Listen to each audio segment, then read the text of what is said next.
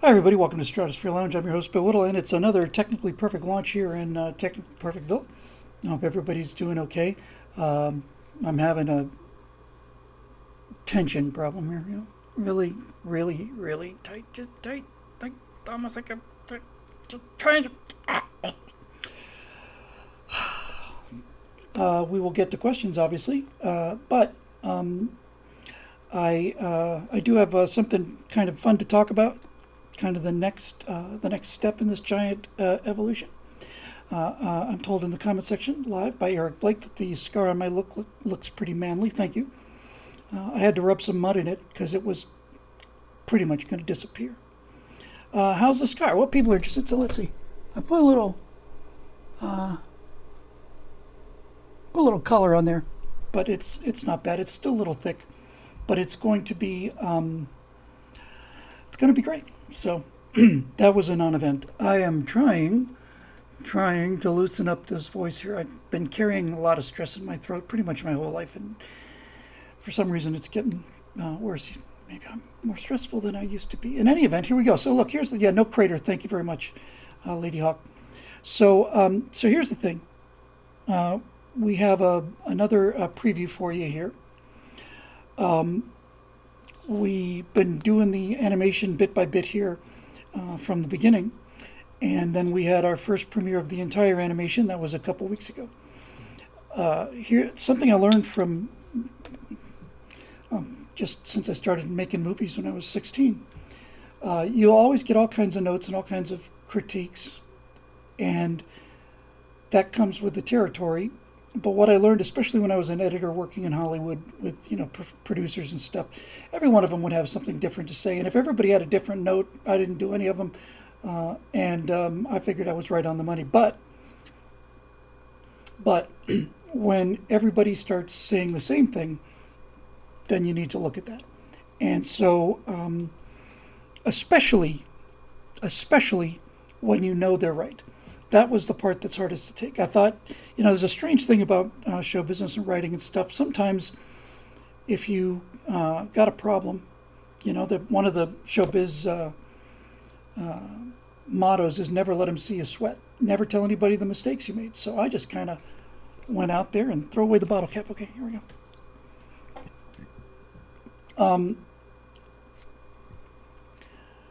And so I put it out there, and I thought, it's not bad.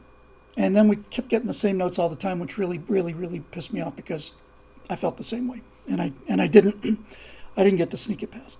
So we did some reshoots. So here's the thing: the problem that I was hearing consistently, and I agree with, was that the very end of the animation when they arrived there and it says Democratic Party headquarters, too on the nose. I agree.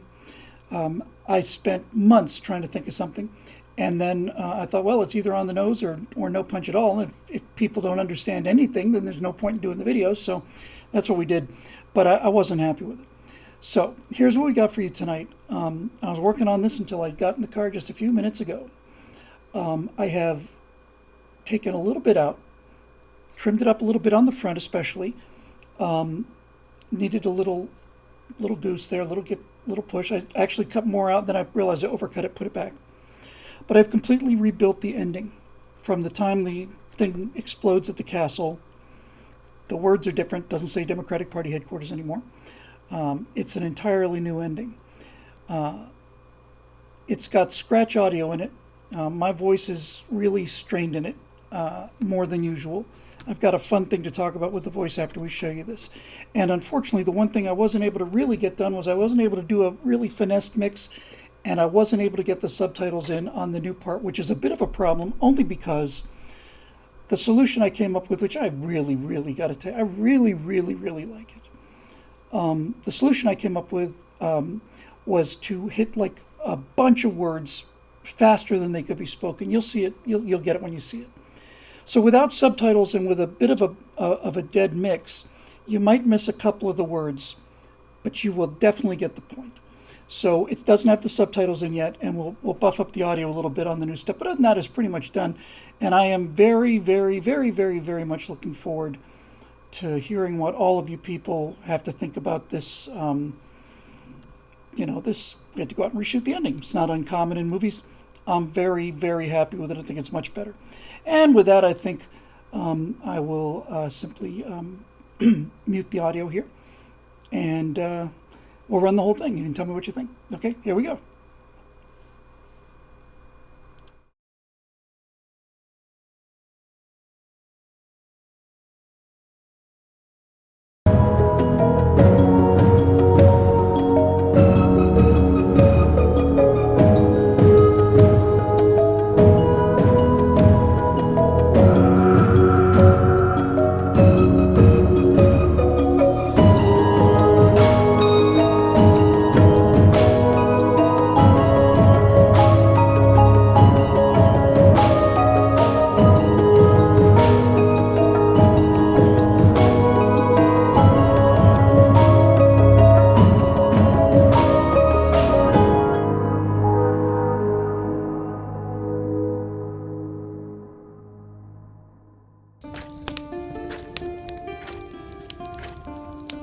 This forest was alive once, and very beautiful. The air was sweet. The leaves on these trees made an emerald canopy over the entire glen. Songbirds flitted about everywhere. And game was plentiful in all directions.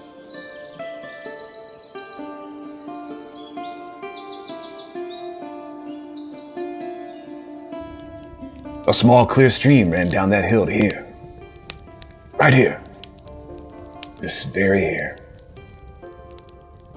I first kissed a girl under that tree yonder when I was 14.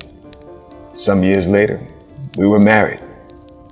And soon God gave us two beautiful small girls. On summer days when they would splash about in the stream here, and their laughter in the sunlight was, to me, like the sounds of silver bells. Well, I pray they are safe and well, good prince, back at thy castle. No, brother, they're not. They're gone. All gone. Never to return. As is this forest. What hath caused this great evil? Not what, good Sir Knight, but rather who. The ones who did this, these are the villains we seek? And to that end, we must now make haste, my friend. Even now the sun retreats behind yonder hills, and we have 2 leagues yet to travel. Therefore, let us make haste. Through the fire, then. Aye, through the fire. 'Tis the only way I know.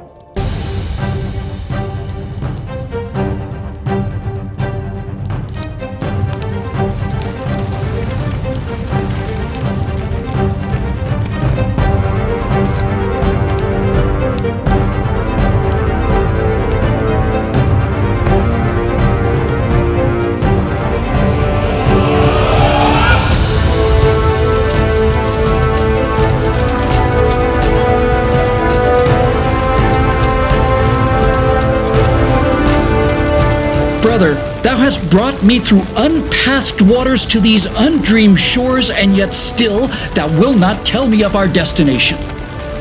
You and I are past our dancing days. I do not like this place, and would not willingly waste my time in it.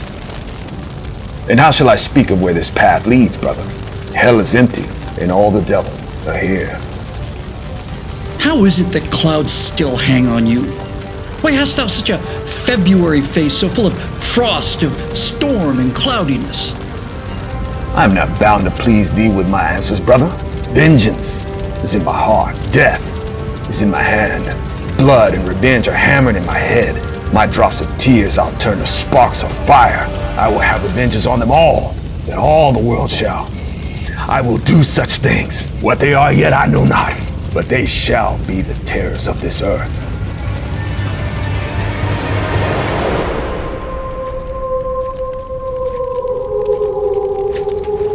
Here once flowed the river Lethia, which had long protected our lands. But these thrice damned murderers doth hate and fear water and will not cross over it. Who, brother, who? Those who may not be named. Patience. You shall see them soon enough. You vex me greatly, good prince. Well, be vexed then, and damn for it in the bargain. Turn thyself around if thou lack the courage or the will to finish what we have yet to begin. Mend your speech a little, lest thou may mar thy fortunes. Pray forgive me, my friend. Oh, full of scorpions is my mind. These sights are daggers in my eyes.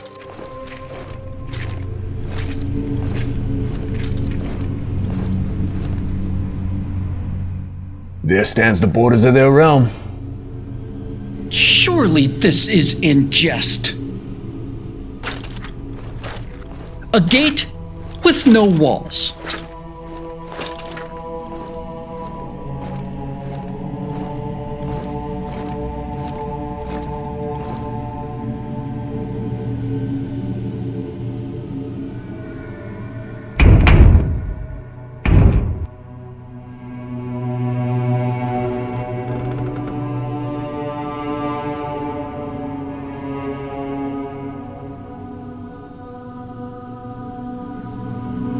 Locked, brother.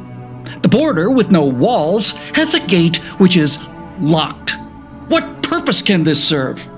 It keeps out the honest, brother. A kingdom with no borders, guards, or sentries, unpatrolled by armed men on horseback is no kingdom, brother. 'Tis but a wild and savage place that knows not law, nor God, nor reason, and is nothing but an invitation for banditry and cruel deprivation. If this were played upon a stage now, I would condemn it as an improbable fiction.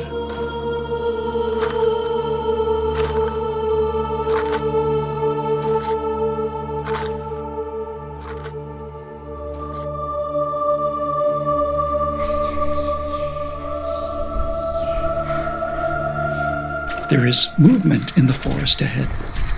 I see them. Pray give them none of your attention, brother. There are darker creatures we must slay this night. What think you is their nature? They are not but woodland snitches, brother. Snitches. A multitude of snitches guards this place which thou namest not. Get thee back to thy impudent whispering, thou bootless, boiled-bottom blackguards.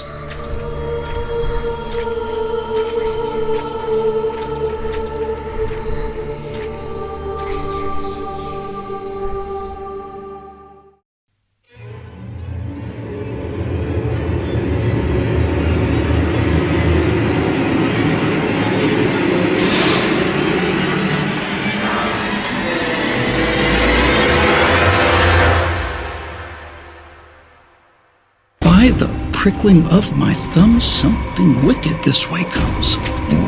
More denizens of this god-forsaken land.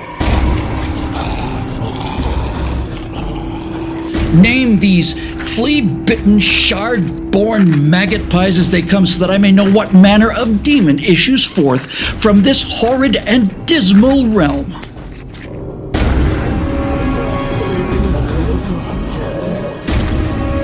The barking mad and the criminally insane, brother. They'll no harm anyone but themselves, let them pass.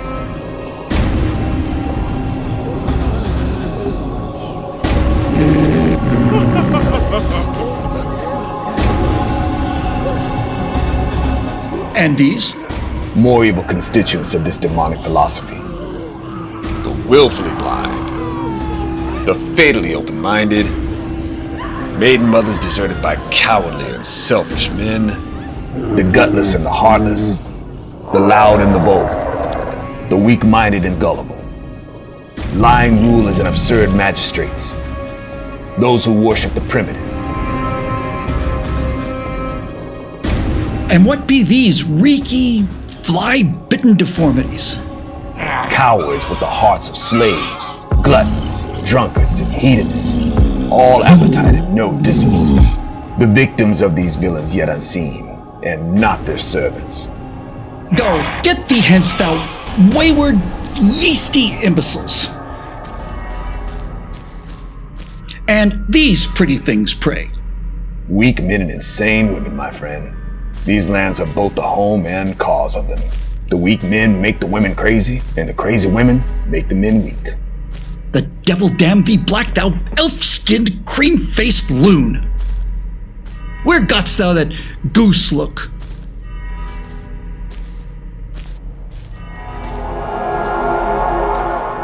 Never mind. Thou art forgiven. And what of this churlish, dog-hearted miscreant? Have a care, brother. It is one of the perpetually enraged. May I?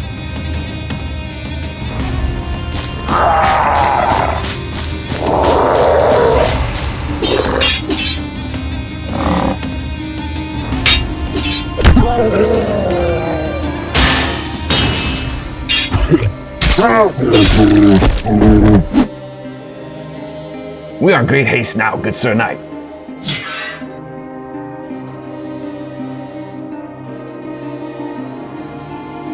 This cold night will turn us all into fools and madmen. Well, my lord Alfonso, I confess, I thought thou was embroidering thy tale, but I see now thou hast not told the 10th part of it. Aye, if this is not hell, then hell can be seen from those towers yonder.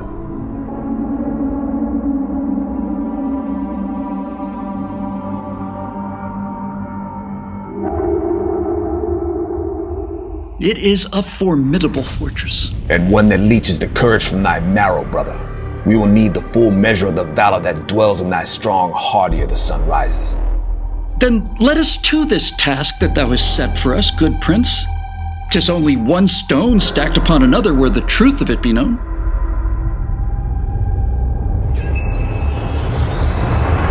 Enraged beasts blinded by hate, madmen and imbeciles, monsters, legions of snitches, all of these things issue from these gloomy walls.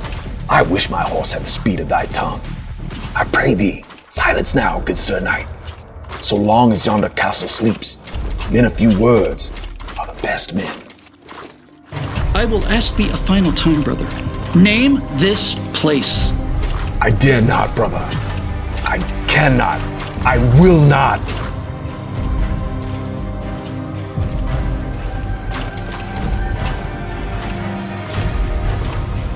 Then name thyself, thou great, stinking, fusty dung heap. Brother!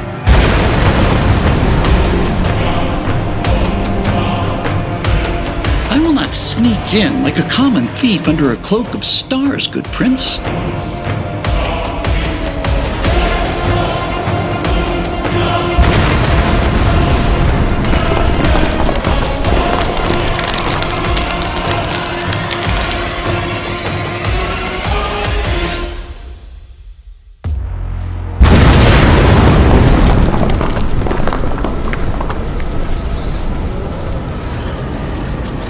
Dividimus populum. Latin. We divide people? That makes little sense. Thy Latin doth need burnishing, good prince. Dividibus populum doth mean we divide the people. Yet there above hangs the fiery letter D. That is the riddle we must solve. 'Tis visible for 20 leagues in all directions. It must have some meaning. What word could such an audacious brand of fire represent? Damaged, Dangerous, dark, deadly, decadent, decay, deceitful, decrepit, defamatory, defeatist, defective, defensive, deficient, deformed, degenerate, degrading, delirious, deluded, demented, demonic, dependent, deplorable, depraved, depressing, deranged, derogatory, This is great sport. Despairing, despicable, despondent, destructive, detestable, detrimental, devastating, devious, diabolical, difficult, dilapidated, dim, dingy, dire, dirty, disaffected, disagreeable, disappointed, disapproving, disarmed, disastrous, discourteous, discredited, discriminatory, disdainful, diseased, disgraceful, disgusting, disheartening, dishonest, dishonorable, disillusioned, disingenuous, disinterested, dislikable, disloyal, dismal, dismissive, disobedient, disorganized, disparaging, disruptive, dissatisfied, disturbed, divisive, dogmatic, domineering, downhearted, drab, drained, dreadful, dreary, droopy, drowsy, drunk, dubious, dull, duplicitous, dwindling, dysfunctional. You win. Brother, D is for dungeon, a place where slaves and prisoners are tortured and imprisoned. And we are here to free them, are we not? Do you wish the honor of going first, my friend? No, brother, I think not. After you.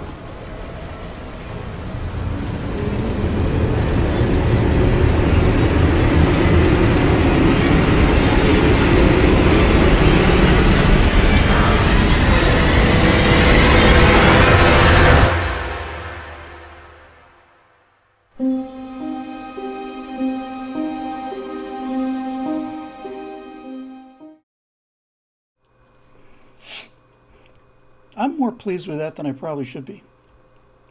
I really, really, really, really like that. No, I'm not going to go with donkey coconut ED5. I'm just using adjectives to describe the kind of people that they are. And the thing I realized, well, there's a lot I like about this.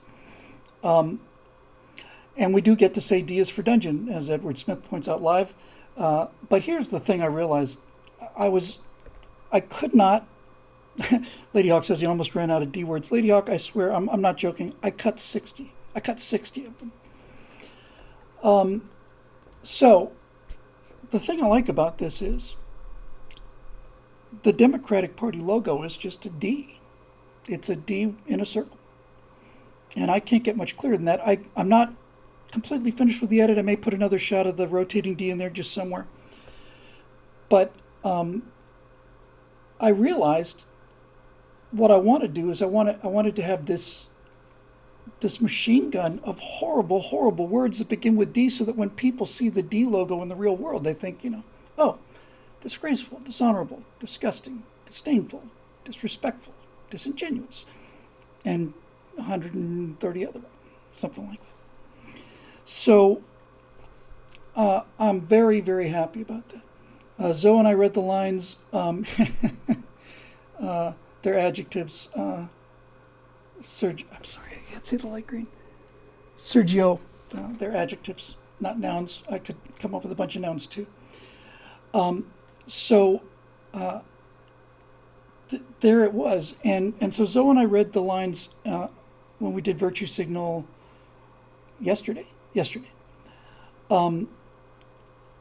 And we did one take of it, and I said, we need to really go faster.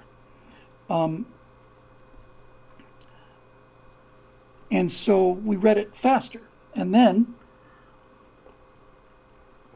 got in Premiere Pro and took all the spaces out between the words, and that was faster, but it wasn't quite right. And then I started overlapping the words so they start off slow. It's like, what brand of fire? What word could be represented by this brand of fire?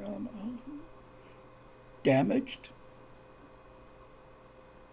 And then they go alphabetically. So we start faster and faster and faster, and then when we get into high gear, the words are overlapping. No one can speak that fast, really. They just write ding ding bing bing bing bing. It slows down a little bit. Then pow pow pow pow pow. I'm very, very, very, very, very happy with it. Now, there is, of course, the remaining thing about the voice, and we've got a solution for this too. There's I mean, we always could have had somebody else read it, but I think there's something even better. So there's a YouTube channel, a bunch of guys, special effects guys here in LA, called The Corridor Crew, and they break down things. The Corridor Crew video was the first time I saw how the deepfake actually works. They did a great video on Tom Cruise deepfakes a year or two ago, and I really like them. They're a great channel. They get great numbers. They just talk about how to do special effects. Are people actually? I've seen like 4 comments of people want me to put the words in that I cut out. I don't know. I cut the weak ones. Okay, so Corridor Crew. So I was right around the time I had this idea to get this thing fixed. I took a look at a Corridor Crew thing, and we talked last episode, I think, or at least the one before that. We talked about deepfake, about how you can train a computer to put images of somebody on your face. So whatever facial expressions you make, the computer will then take Tom Cruise or Nicole Kidman or whoever and superimposes on the face, and it's getting better and better and better. Well, Corridor Crew did a show real recently, a couple weeks ago at the most, where there's a company out there, one, that does deep fakes for voices. Now, I have tried voice altering apps. They're not good. And I've tried voices with the text to speech voices, and they're a little better, but they're not great. I've tried getting into Adobe Audition. Now, I'm not an audio guy, but I mean, I've put my voice through 15 different kinds of compressors and try to bring up the low end and add some timbre to it. It's just not happening. It's just not there. But the Corridor Crew thing had these guys reading lines, and you just read the line like I'm saying it now, and then it comes back exactly like, read the line like I'm saying it now, and it is Gandalf, or it is it is Joe Pesci. They did the same thing with voices that you do with video. They got a bunch of voice actors in there, and they recorded hours and hours and hours of these guys making all kinds of sounds, all kinds of words, and then the AI goes in, listens for the source track, and then matches the timing and the inflection of this source track, and puts another voice on top of it. And if you look at the Corridor Crew thing, you get these guys just go goofing, they're just saying stupid stuff, just saying right out of their head. I think you should sit down back there. And then next thing you know, it's like Gandalf or Sean Connery or somebody is saying it. It's perfect. It's perfect. Now, they throwed a link down to the website. It's a British company, and the British company said, "Hey, we're just rolling this out slowly. We're if you want to apply for early access, just leave your email address and give us some idea about what you want to do." So I sent him an email immediately after watching that, and I didn't hear back from him. And I thought, okay, but it were palace to us. Didn't hear back from them. I thought, okay, well, they're overloaded or whatever. And I wonder if the service is available for money yet. And then about 45 minutes before the show started, I got an email from them saying, "Hey, don't forget, here's your link to try us out." So I don't know if I'm going to have to re-record it. I probably won't. What will probably happen is I will pick a voice, and then I will feed it my lines so that the timing doesn't change. And it should just do everything I did, except it's like I hired a real voice actor to do it. And there's also, I haven't checked the software yet, I haven't touched it. I'll touch it as soon as I get home, that's for sure. But there's also the ability to do serious tone changes, timbre changes on your voice, drop your voice, give yourself an accent.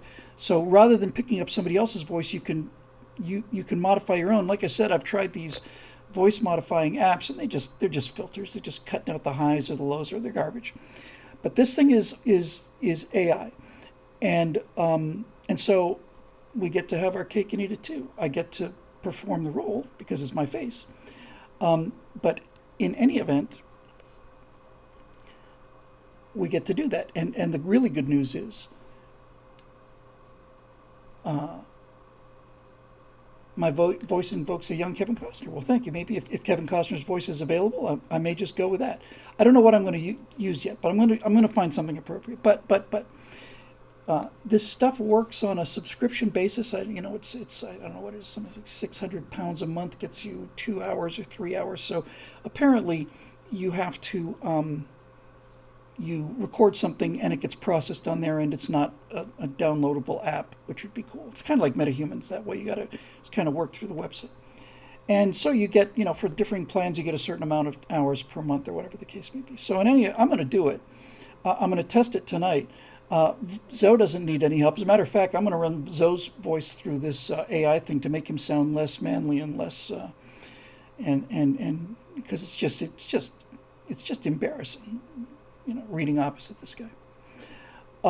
But it could solve the voice problem, and I'm hoping that I can dial it in so that you've still got enough of me to recognize it's me, but you get all the creakiness and the high pitched stuff out and stuff. And the thing adds so much timbre. I mean, you listen to these guys just say like simple sentence like "get away from the TV," and it adds so much emotion. Get away from the TV. It's really cool. So we'll find out. So there's that. Now, before we get to questions, I've got a little walk to take with you guys.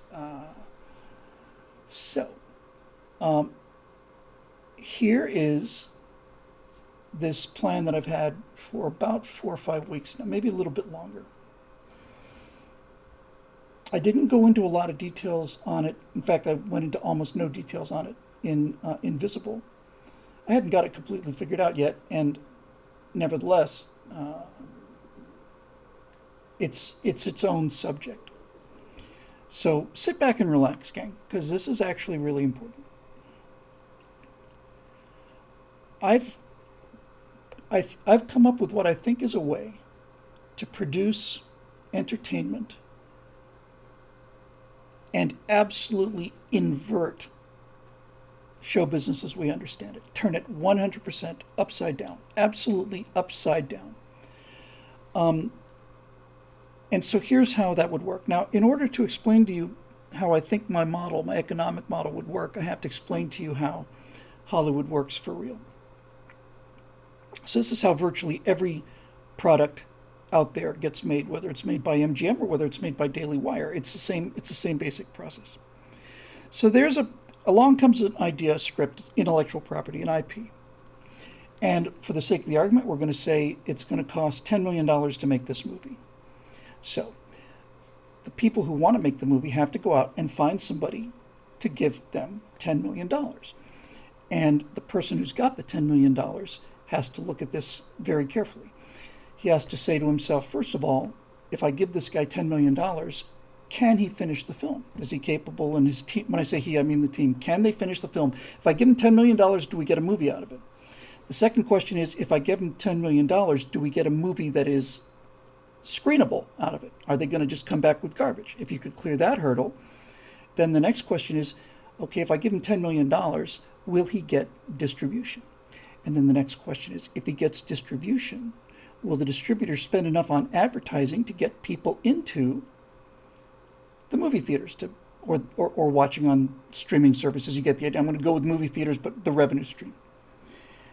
And then he has to ask himself, will people come to see it? All of these things have to be cleared. All these bars have to be cleared. And that $10 million barrier is what's been keeping me away from making movies my entire life, because I wanted to do this since I was 17. Independent film financing it's impossible. There was a brief period where if you could get foreign distribution for, show them a couple pictures and you could probably get enough foreign distribution commitments to fund a really, really inexpensive movie up front, but that's basically how it goes. Now it gets better than this. So the investor is looking at this to make this $10 million movie. And then the producer says, now, I've just made a phone call. And for $20 million, an additional $20 million, we can get Tom Cruise to be in this movie. Now the investor has to say to himself, is the addition of $20 million worth it? In other words, I know Tom Cruise will bring people in. Instead of giving them 10, they're saying I have an option for 30. If I pay the 30, I get Tom Cruise. So, yeah, that seems like it's probably worthwhile. He's a known draw. Let's do that. Let's take this thing up a level where everybody will be at least tempted to see it. So now your $10 million movie costs $30 million. Then the distributor has to spend at least what you spent on the movie in advertising, and there's often, again, another entire budget in studio overhead. Let's just forget that. So the distributor has to come up with enough advertising money to market this thing. Now he's got Tom Cruise, so he spends the same amount as the budget. This is good rule of thumb. So now he spends $30 million on, the distributor spends $30 million to advertise the movie. So now this $10 million movie is $60 million. 10 to make the movie, 20 for Cruise, and 30 for the advertising. Now the investor has to look at the situation. And here's how the situation works.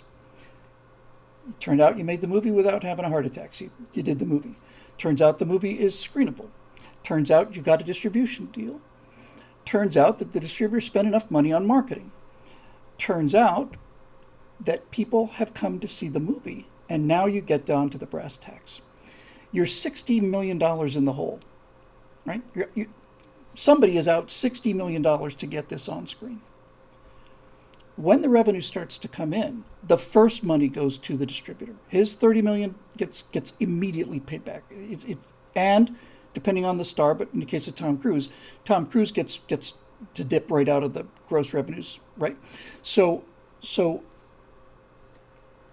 as the money comes in, all of it goes to the distributor and the star. And so that means that the film has to make in, 50 million, 30 to pay back the distributor, and 20 to pay to cover Tom Cruise.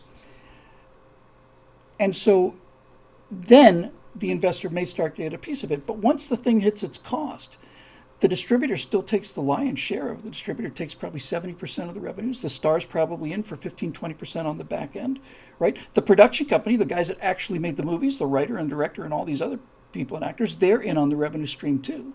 So this $10 million movie has to make $100 million before the investor who put up the 10 plus the 20 for Cruise sees a penny. And even after he gets to that point, he's still only dipping a little cup into the overall revenue stream. So really, for this guy to be comfortable with the money he put into it, you're really looking at $150 million that this $10 million movie has to make. And nobody knows whether people are going to come and see a movie like that. And as the landscape changes, the ability to put large numbers of people in a small place goes down. There used to be 80 movies released a year. Now, there are thousands when you count streaming services, the rival streaming services, YouTube, all of it. So there's no longer that kind of concentration of bucks you would have had 20 years ago with Tom Cruise. Somebody's got to go see some entertainment to go to a movie. Those days are gone. So that's the old model. That's the old model. This is my model.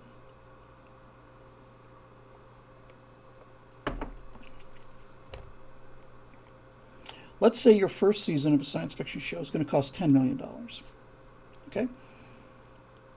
And you decide what you're going to do is you're going to crowdsource the $10 million. So I'm going to get to the crowdsourcing aspect of it in a minute. But let's just say, for the sake of the argument right now, I'm going to get to how crowdsourcing could happen. But for the time being, let's just say you did it. So you raised $10 million through crowdsourcing. I looked at Star Citizen. I thought they'd made $420 million. It's actually $483 million has come into Star Citizen. So if you can put your finger on the desire, money is still out there, despite the fact that the golden age of crowdsourcing is behind us. So let's just say you go do a $10 million raise and you get the $10 million. And you make the show. Now what? Well, you don't have to market it. You don't have to distribute it. You don't need a star. All of those risks go away. And the reason the risks go away is you don't have to pay the $10 million back. It's not an investment. It's a donation. It's a donation. And so all of that back-end stuff, finding a distributor, will people come and see it? How much should we charge? Will they put enough money in it? It's gone. All that whole thing is gone. We were successful at the raise. Now, all we have to do is do what we would have done in the first place, which is deliver 10 episodes that made the person who put $100 in happy. If you can do that, then you can go around and do it again. And my other data point on this is The Chosen, right? I don't know what the exact numbers are. I know I'm pretty close to this. So Dallas Jenkins, who I know from the days, Dallas Jenkins went out and did like a $10 million raise. He hit the desire. He knew who he was talking about. He knew who the potential audience and the potential donors were. So he went right at them in a way that would appeal to them, the way Star Citizen does.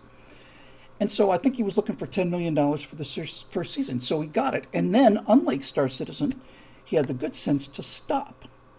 He had the money he needed to make his first season. He went out and made the first season, and he delivered to the nines. It's a fantastic show. It's tremendous, tremendous. Now, once that happens, he says, we'd like to do a second season. Now people are kicking the doors down.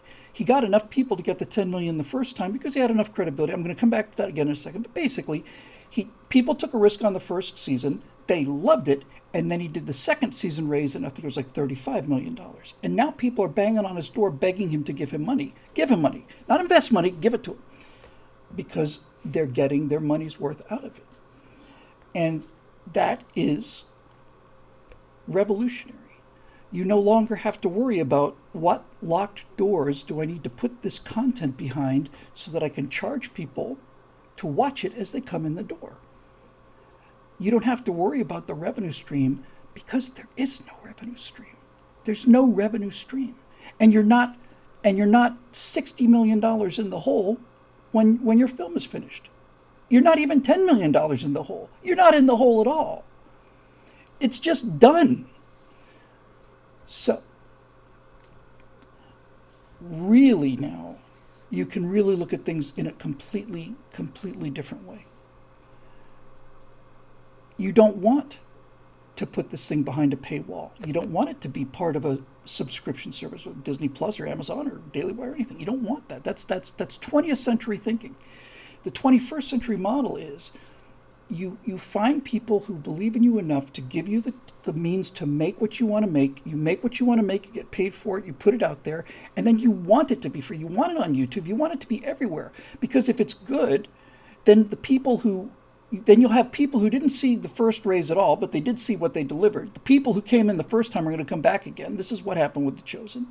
All the people who almost bid on it the first time and decided, I don't know, it's kind of a risk. I've seen church movies. I just don't think I'm going to do it. So, well, those people are on board now because they've seen it. All the people who have never heard anything about the raise at all have been turned on because somebody at the water cooler said, you got to see this Chosen show. So they're in, right?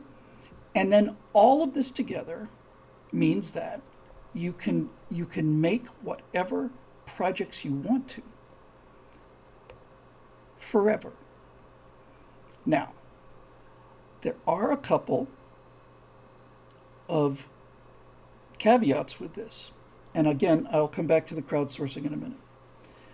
When I say there's no revenue stream, that's essentially true. It's not quite no revenue stream, but it's nearly no revenue stream. You can get the revenue from ads on YouTube, and you can get merchandising revenue. That's important. That could be very important. You might spin out a video game out of it. Who knows? Right? If it's a hit, people start buying T-shirts, and that could actually be very lucrative. But in terms of the actual product, there is no revenue stream. So that means that when you do the raise, you've got to do enough to make everybody happy. And then here's the thing I realized in the last 2 weeks. Well, okay. So this isn't an investment. I am trying to raise money to get from here to there, right? And I thought, okay, now's the toughest time. The more successful you are, the easier this gets. And I was having a discussion with somebody who wanted to invest 5 figures in this. And he essentially said, look, if there's profit participation, I can invest 5 figures in this. If not, I'll just give you 4 figures. I said, okay, I would like that 5 figures. And so I thought about this, and here's what I realized. I'm going to go with the number that this is not the number, all right? I'm just coming up with a number. Somebody puts $100,000 into this first project, right? Here's $100,000, kid. Go get everything you need so the crowdsourcing thing will be ready and effective. You're going to need all this sizzle stuff. You're going to need all the stuff you need. Here's $100,000 to go do that. Now, what do I see back for my $100,000? Well, since there's no revenue stream, there's no percentage, you're not owning part of the company. What you actually get is, we're going to take your $100,000 and we're going to build it into the raise. So if we need $10 million to make this first season episode, we don't raise $10 million. We raise $10,100,000. And then you actually get to say to that investor, and I mean this sincerely, I can't think of a way around it. You say to the investor, since there is no magical, never-ending stream, right? You literally can say to the person who's thinking about giving you money, what return on investment would you be happy with? Your money will be gone for about a year, maybe less. What ROI would you be happy with? Let's say, for the sake of the argument, he said, well, 20% would be pretty nice. 20% is not bad. In 7-8 months, a year, you get people to come in on that. Okay, so 20% of $100,000 is $20,000. So when you do your raise, you need to raise $10 million plus $120,000. So $10,120,000. That's the total amount of money you raise. The second that the crowdsourcing closes, the investor gets his money back plus his 20% or 50% or whatever, right? He gets it immediately. It doesn't matter whether the film crashes and burns, right? He gets paid the second that thing closes. If I take the money and go to Mexico, it doesn't matter. He still gets paid. He doesn't have to worry about me finishing it. He doesn't have to worry about me finishing something worthwhile. He doesn't have to worry about me finding marketing, distributing. He doesn't have to worry about advertising. He doesn't have to worry about whether people will come and see it. He doesn't have to worry about any of that stuff. It doesn't matter. The second that the raise is closed, here's your money back and here's your profit. Now, that is pretty interesting. So, the big question is simple. In fact, it's foolproof. You can really just dial in return on investment. How much money you want back? We're going to be reasonable, not going to be suckers, but technically, theoretically, guys, I want 5 times my money back. Okay, so now we have to raise $10,500,000. You get the point, right? So, everything comes down to one thing now. Since he gets his money back before we even start production, the second that raise closes, the first check goes to this guy to pay back what's essentially a bridge loan. Although it's an investment, it can fail. So everything comes down to the magic question now is, can you successfully raise the money? Now stay with me here, because we're going to shift gears just a tiny little bit, and instead of doing a first season, we're going to do a pilot. We're going to do the first episode. Okay, I'm not sure, 100% sure yet this is the way to go, but let's keep things simple. Let's say, for the sake of the argument, that we're going to do a pilot for $1 million. I don't know if that's the right number, maybe 5 times. I don't know. Right now, let's just say $1 million for the pilot episode. Okay? So you start a crowdfunding campaign. You got to get to $1,100,000 and X thousand. Okay, so can you get to that amount? There's a chance that I could get to $1 million based on my history. I don't like those odds. So I took a very close look at, not at the actual numbers of crowdsourcing. I thought about what is successful. I looked at Star Citizen. I looked at The Chosen. So here's what I came down with. I realized that I think there's 3 things you need in order to do a successful crowdfunded raise of whatever amount, but now we're talking about $1 million. The first thing you need to get this raise successful is you have to know what the desire is.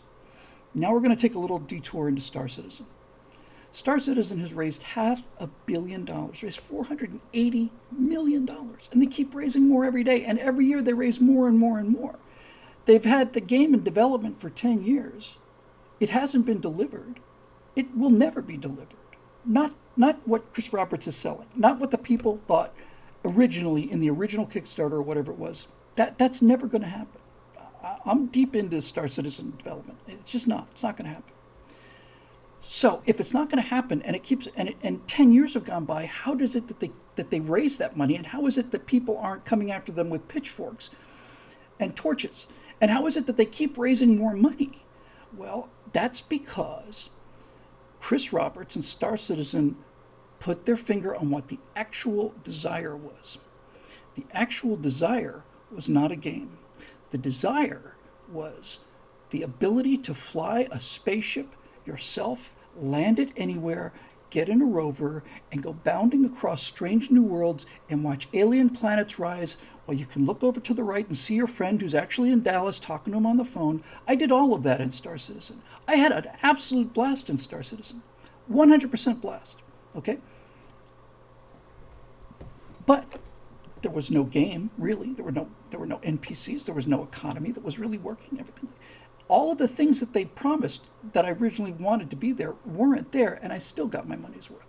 I got my money's worth because I understood, because I wanted the same thing that the other people who put in the $480 million put in. I wanted cool spaceships. I wanted cool spaceships, and I wanted a bunch of them. I was ready to pay real dollars for that, right? And that is why Star Citizen is successful and continues to grow. Even though there are no game mechanics yet, and there won't be, because all this server meshing, all the rest, it's not going to happen, okay? And even if it did, by the time they released it, you got Unreal 5 out there, it's just, forget it, it's not going to happen. But Star Citizen is, in fact, meeting the desire of the people who put up the money. They're meeting the desire. You get to get in a ship, walk out, and fly it. And just to put the icing on the cake here, when you look at the people who love and hate Star Citizen, the gamers hate it because there's no game mechanics. And the gamers say things like, it took me 25 minutes to get from where I spawned in a hotel room. It took me 25 minutes to get into the ship. I had to get out of bed, had to walk down the hall, get in an elevator, walk across the town. I had to go down the stairs. I had to wait for a tram. I had to wait for a tram. I had to wait 2.5 minutes for a tram to come. Got on the tram, went to the starport, had to find the booth, had to do all this. Then I went down the elevator and it took me to the hangar. It took me 25 minutes to get into the spaceship. And gamers look at that and say, this is absurd. But the people who are not in it for the gaming, the people who are in it for the sensation, guys like me and the other $480 million like that, it's immersive. And this is the genius of Chris Roberts. It's what he's figured out, is that people are paying for a lifestyle simulator. And the lifestyle simulator is, I want to live in the future, I want to fly spaceships. And you can do that. You've been able to do that for 5, 6, 7 years in Star Citizen. And I've done it for a year and a half, 2 years. Had a blast. Absolute blast. So what that tells me is, the example of Star Citizen is they weren't selling a game. And they're not selling a game, because that game's not going to be delivered, and hasn't been in 10 years. They're selling the desire to fly through space, land on planets, drive around with your friends. So the first thing to make the crowdsourcing thing successful is you have to figure out what is the actual desire. What is it that you're not what are you producing? What are you trying to touch? The Chosen did the exact same thing. The Chosen pitch was real simple. We're all Christians. We've seen what Hollywood does with Christ and Last Temptation of Christ and all the rest of it, and we've seen how Christians are portrayed, and we've never seen anything that looks good about Jesus. And Dallas came along and said, I can tell the story of Jesus and it won't look like a church movie.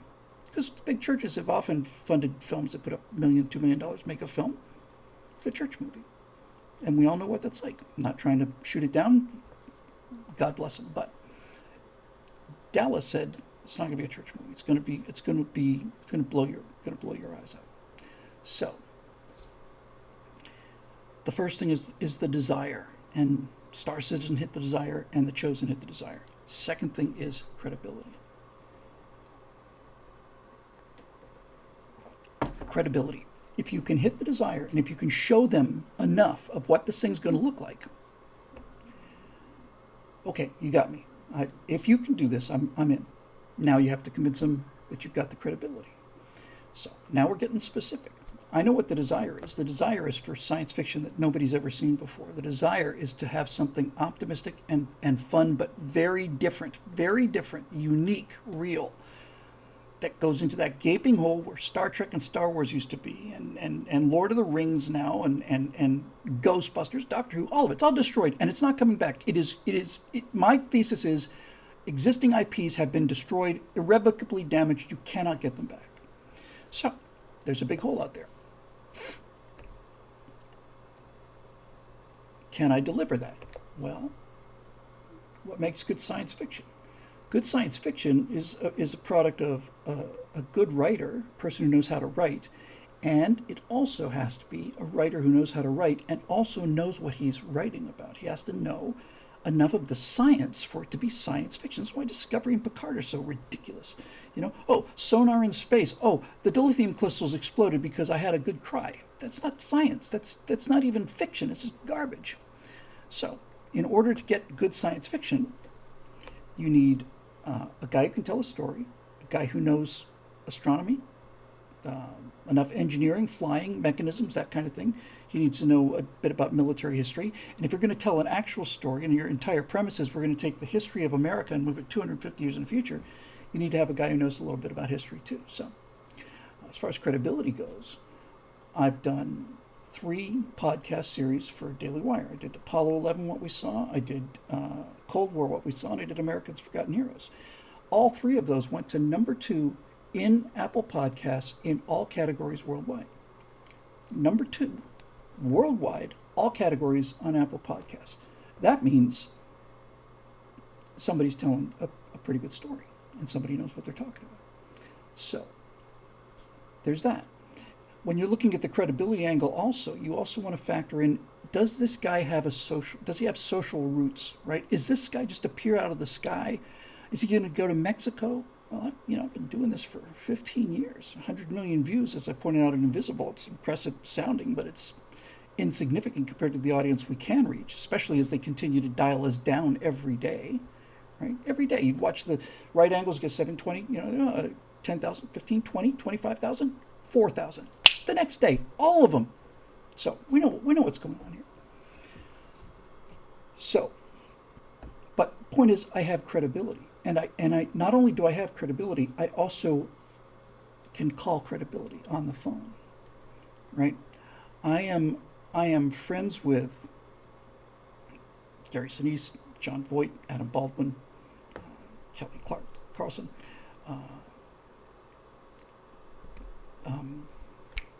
Mike Rowe, all these guys. Now, got to be careful here, because you've got to talk to them. This is how Hollywood works. You bootstrap things. You don't have an offer for these guys, right? You can't very well say, look, here's your money, because I don't have the money yet. But it is known in Hollywood that the way you bootstrap a project is, especially if you have a personal relationship with these people, and I do, and these are just 5 of the 30 stars I know, including Clint Eastwood. And so basically what you can do, and John Voight I know very well, and so what you can do is you say to them, listen, I'm trying to get this thing off the ground. Can I associate your name with the project if I make it crystal clear that I do not have a contract, that there's no obligation, and it's clear to you there's no obligation? Can I just say you're interested in this and you'd like to do it if it works out for you? Yeah, I can get that. So now you've got the writing background, you've got the science background, you've got the space background, you've got the celebrities and all the credibility they come with, and you've got Diaz for Dungeon, and you've got all the test renders, science fiction renders, and especially you've got all of the colony-specific renderings that happens between now and the raise, right? That's why we need some people to come up and give us 6 figures worth of money so we can get from here to the raise. They get their money back, kaboom. So I think the credibility is there. Now we get to the big part. The ultimate success of a crowdfunding thing, let me rephrase that. Many good ideas that have hit the desire and crossed the credibility hurdle die in crowdfunding because not enough people see them. There's not enough traffic, there's not enough eyeballs on the site. Now, I know many of you out there are fans of some of the same people I am, and so I'm asking you very nicely to please, I'm not saying keep this quiet, but please don't just go around talking to people about this. Don't botch my opportunity. I'm going to say that there are 3 pop culture guys out there who are getting real good numbers. One of them gets 100,000 views per episode. This is a rough average, right? Rough average. One of them gets 100,000 views per video. One of them gets 300,000 views per video, and one of them gets 1 million views per video. Now, if you were to say to them, hey, could you throw me links to that? Okay. Hey, you might want to check this thing out. It's kind of cool. That's not going to do it. That won't do it. They have to come in as partners, right? They have to be partners. This has to be our thing together. So I would say to these 3 pop culture guys, look, we are all on the same page here, right? The reason I watch you guys is because I need somebody's shoulder to cry on as we talk about the destruction of Star Trek, Star Wars, Lord of the Rings, all of it, right? All these 3 guys, that's all they talk about. So instead of lamenting the death of Star Wars and lamenting the death of Star Trek and all, why don't we just make our own? Why don't we just make our own? And we can pay you. You can pay yourself. Remember what I said earlier about putting $100,000 in and getting the money out of the raise? Well, if it takes $1 million to do the first episode and these guys, pick a number, right? Pick a number, $50,000. It doesn't matter what the number is.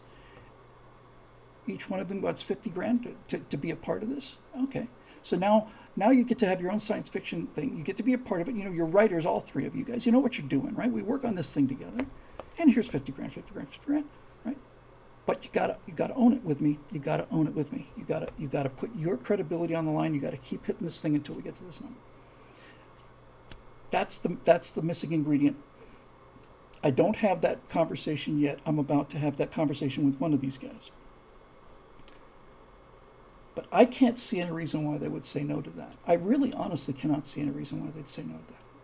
if the project were garbage, I wouldn't associate myself with garbage. But I think we can show it's not garbage, and I'm bringing a bunch of stuff to the table. I'm bringing the means to produce it. I'm bringing celebrities, bringing celebrity endorsements. I'm showing you. I'm not telling you. I'm not asserting that I can deliver good-looking computer graphics. There's the real man. I did this by myself. I'm not an animator. I'm a guy who didn't have anybody else to do it. I had to do it myself. So, can we be citizen producers for a smaller amount pre-crowdsource? Yes, we can. I'm sure we can. Absolutely. Now, I'm not making a public offering. Let's be crystal clear about that. This is not a public offering, and I'm not talking about, there's no project, there's no money, there's no investment, there's no link, there's no nothing. I am not soliciting investments on this at all. I am talking to my audience about whether this would work or not in this new environment. But I am not making an offering of any kind. Let's be crystal clear on that, okay? So, I think if you put your finger on the desire and show people animation sync, God, that's absolutely fantastic. I would watch that. It's worth $100. If you can do that, if you can show that you've got the credibility, you bring other people's credibility with you, and then if you can find 3 or 4 people who get real numbers, get them on board, they bring their credibility with them as well, it becomes a giant group project. We all get more views. We all get to ride on the train. We get to make good stuff, right? We get to make good stuff. We're going to make really good stuff. And we're not beholden to anybody. We're not going to go out there and bludgeon people the same way that the left bludgeon people. We're just going to tell great stories, because great stories are inherently conservative. Man goes out with a gun and saves his wife from space wolves. Love it. It's not the wife goes out and saves the husband from space wolves. You see, it's not all. It's just that simple. It's just that simple. So that's my plan. And I realized somewhere around 3 weeks ago that this thing that I wanted to do my entire life is no longer blocked. It's no longer something standing between me and it, which is finding somebody to put up the $10 million, and then they control the distribution. And you may be able to make a deal where you keep some of the IP rights, but they're gonna run the show. We run the show here. The Elves. The Elves run the show. The Elves run the workshop. We don't need Santa. Not that I have anything in Santa. I think Santa's an awesome guy. I'm just saying, if a bunch of highly motivated elves went off and started their own toy store, so that's the plan. And I don't see any reason why that would work. And the nice thing about doing the show live is I get real-time feedback. So I'd love to know what you guys think about that, because I've given it a great deal of thought, and I can't think of any reason. I can't think of any blockers. And really, it's just going to come down to my ability to put that pitch in front of people to get us from here to there. And then it's going to come down to whether or not these guys say yes. And by the way, I've mentioned 3 guys. We probably guess who they are, but it's not just these 3 guys, right? There's a lot of guys out there. Just have to you gotta have the numbers, because if somebody's going to put in an investment and we're going to pay them back out of the raise, you got to be pretty well convinced, and so does that person, that you'll actually make the raise happen.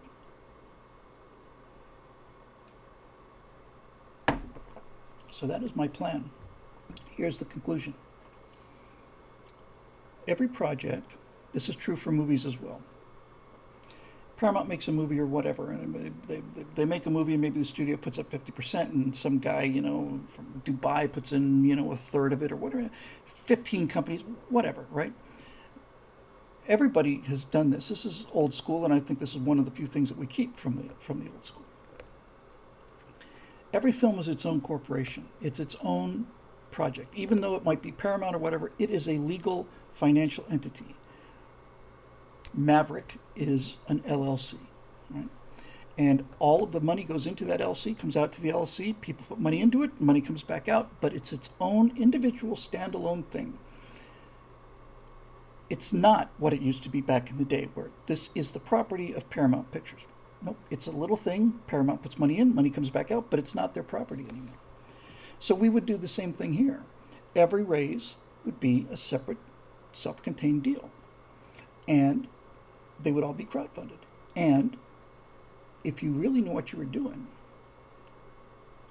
you could do any number of programs. And when I say conservative programs, all I mean by that is you could tell the stories that Hollywood either won't tell because it's counter to their slavery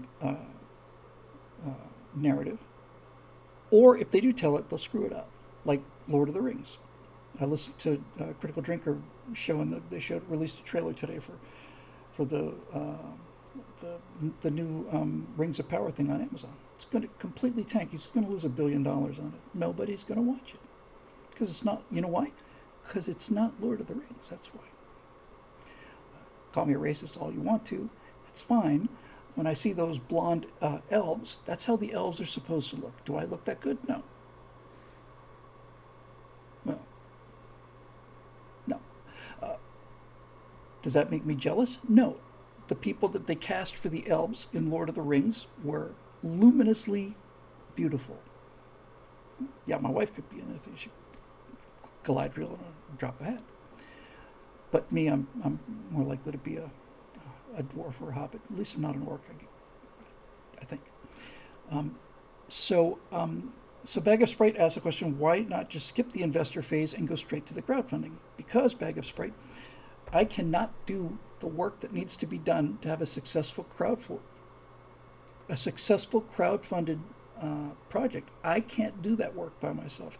This thing you just saw, I did every single frame of. The only thing that was contributed to that from outside was Zoe's voice, and that's all. I did all of it.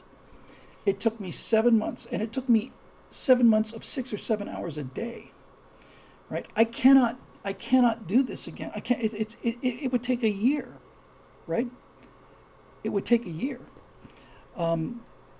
Here's the credibility. You have a bad history as a business guy, money guy. Your affinity numbers are your strength, and the people you bring swearing that they will watch your stuff.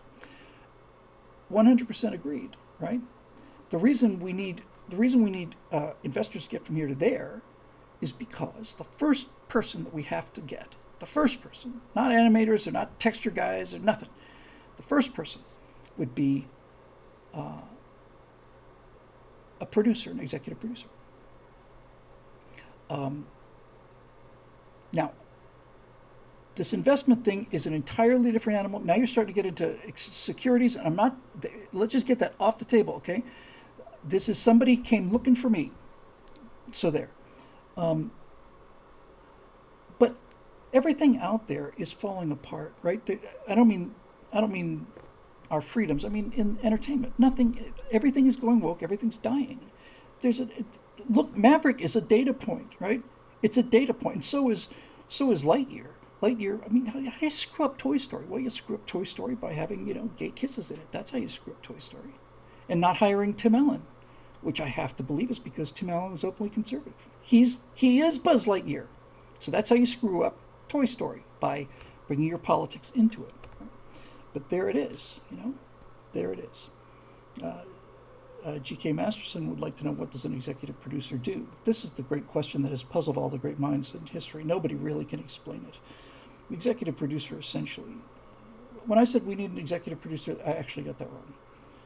We need a production manager and a business manager. And that is got to be somebody with experience. It's got to be somebody not only experienced, but experience in entertainment. Not only experience in entertainment, but experience in CGI entertainment. My best friend in the world, Fritz Brauner, would be great at this. He had a studio called Vortex Media Arts back in the late 90s. He did a bunch of computer games. He did Buzz Aldrin's Race into Space. He had 70 employees. He'd be great. But he hasn't been working for quite a long time. He's retired and is a country squire now. So yeah, showrunner and stuff. Johnny Frost says, ask Jeremy. No, I'm not going to do that. That's the last thing I want to do.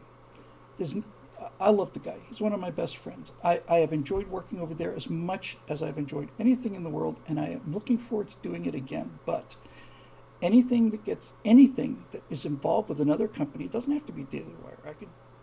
Netflix or whoever. It becomes their stuff. I'm not going to do it. And this is the reason I'm so excited about this idea. I don't have to do it. So that's what I think is possible. The next step is to have that conversation with a couple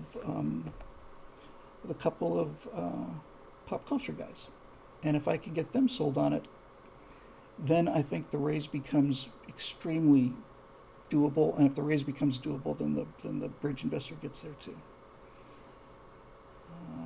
Marisha says, Bill, how do creators who don't have your name, reach, credibility, or connections replicate this model for their projects if they're starting from zero, or if all they have is the content itself? I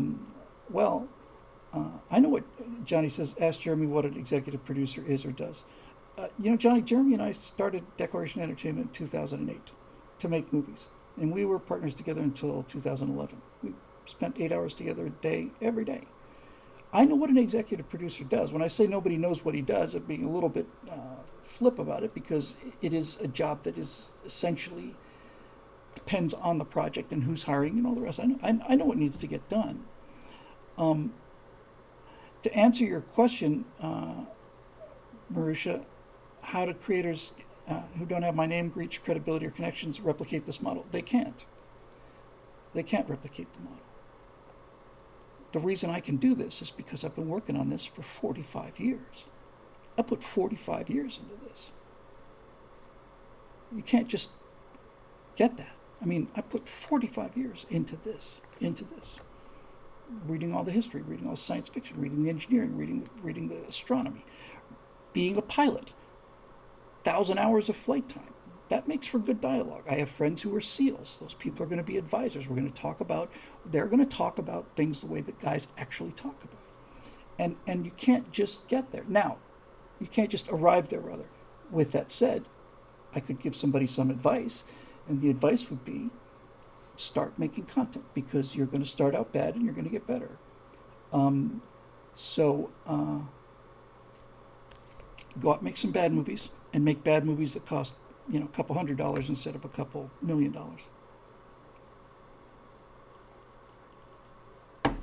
If we can pull this off, and I don't see any reason why we couldn't, then the Taffy 3 story is available, right? And any other story we want to tell. Anything. If I can get this science fiction thing spun up, the very next thing I will do is do a raise for telling the story of Taffy 3 as a drama. And not as a documentary. When I say as a drama, I have a very clear idea. I'd like to do the story of Azorian, with raising that submarine. I'd like to do the stories they did for America's Forgotten Heroes. I'd like to tell the story of John Paul Jones. I'd like to tell the story of Frank Luke. I'd like to do all these things, right? So if you're going to do those, now you no longer want guys who are pop culture channel guys. You want to get history guys involved, and you want to go to the Navy. And you want to go to veterans. You want to go and talk to them. You've got to know what the desire is, and you've got to know who's got the desire. If you don't do that, then you're going to get the wrong people to your crowdsourcing, and if that happens, you're not going to succeed. And I'm tired of not succeeding. I've been sitting on this $10 million or $1 million barricade has been in front of my face for my entire adult life. Honestly, very nearly half a century now I've been looking at this stuff. Just how do I get past this? How do I get past it? I don't have to anymore. I'll walk in another direction, which is exactly how this weird business that I'm in now got started. I was working in entertainment. I was a professional editor, and I realized you're never going to do what you want to do. You're never going to make movies. You're going to be an editor working on somebody else's project. You're going to be working for 24-year-olds for the rest of your life. Just get used to it. And I did get used to it. I resigned myself to it. And then 9/11 happened, and then my dad died, and then I went to Arlington, and I wrote about it, and people said it's really good, and so I wrote some more stuff about it, and here we are. But that aspect of it alone, Marusha, just that, I mean, whatever credibility I have to get you here listening now and get me to be guest on some of these other things, that's 15 years of work. It's more than that. It's very nearly 20. In December, it'll be 20 years of work. And you can't just snap your fingers and have that happen. But at the same time, it'd be nice to, actually get rolling here. So anyway, that's my idea. And I've been waiting, kind of cogitating and collating and all that stuff. And finally, the reason I talked about it now is because, number one, I'm looking for feedback, obviously, but also explaining it to you guys makes me understand it better, hearing it out loud and stuff. Anyway, there it is. But you can get it. Quibo, what a cool name. But you, Bill, can do 2 minutes of render show a month, then a week, then maybe daily. I'm not 100% sure I get that. I'll tell you this: I don't want to do what I did on this thing. I just can't. I can't tell you how much work is involved in all that. I mean, it's an insane amount of work. That's why it took Bill time to get it finished. It's a crazy amount of work. And I shouldn't be doing that. There are people who are better at that than I am. Again, back to the Daily Wire experience, which I had, which I love so much. I love those guys. I love working with them. They're the best, the absolute best. I've said this 1,000 times, I'll say it 1,001 times. When I did those episodes, especially Apollo 11, I saw that set the first time I walked in there. I said, oh my God, this is unbelievable. So I wrote to the level of the set. I would do Cold War or America's Forgotten Heroes, and the editors would find clips that I didn't even know existed. I'd see footage that I never knew even existed. You got music guys, you got editors, you got all these shows spinning at the same time, you got marketing guys, all these guys are great. You got great sound guys, great camera guys. And you know, Natasha's often said to me, you just want to control everything yourself. We have this conversation quite a bit, hi honey.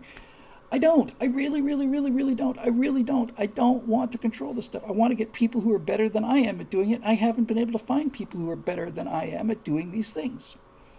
So that's that. Oh, the alt channel. Yes. As a matter of fact, there's some progress on that front too. I talked to my friend Buster O'Connor, who's a graphic designer from back in the days of Florida, and he's done a treatment for Stratosphere Studios. We got a font, we've got a color scheme, we got all the graphic elements.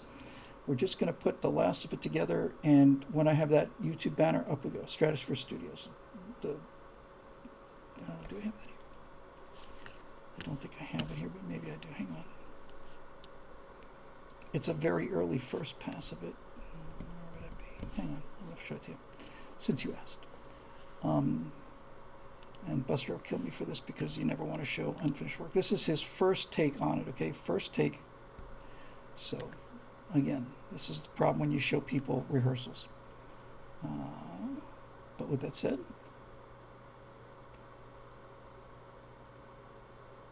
where'd you go, buddy? Here we go.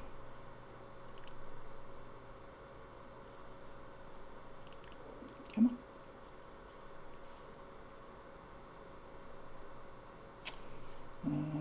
This is actually he did a video test for me too, for like a leader for.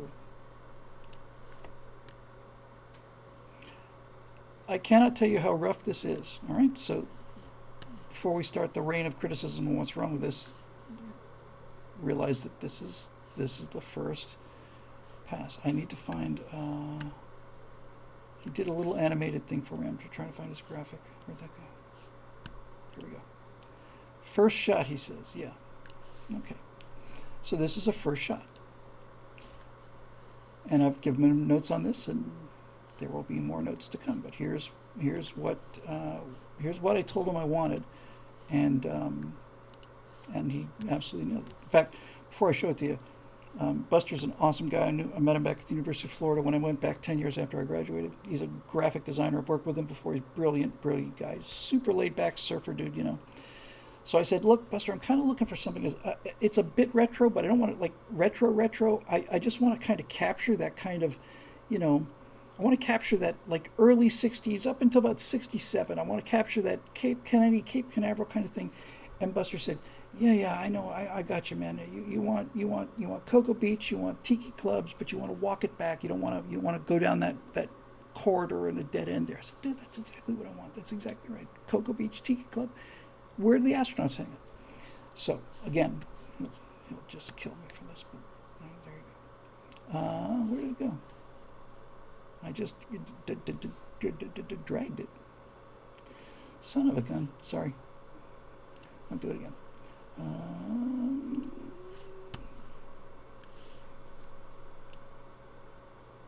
Stay there. All right. So this is the first take for the logo for the new website, for the new channel, and a website too eventually, Stratosphere Studios.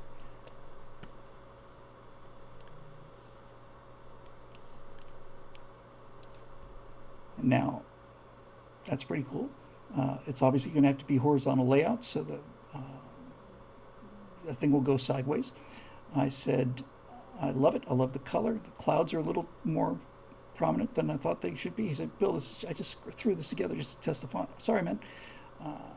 I'd like the contrail, that white line, I'd like it to spread a little. I want a thin contrail. I don't want a fat contrail. I want a thin, old-fashioned,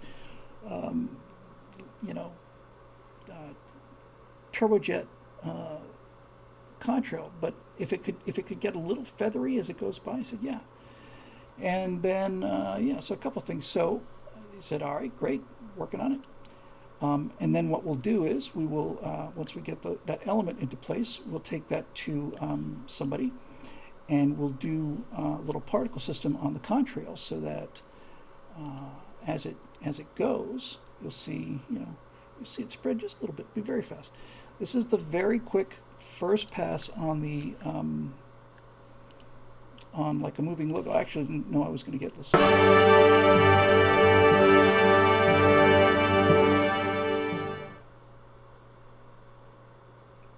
think it's cool. I think it's very cool.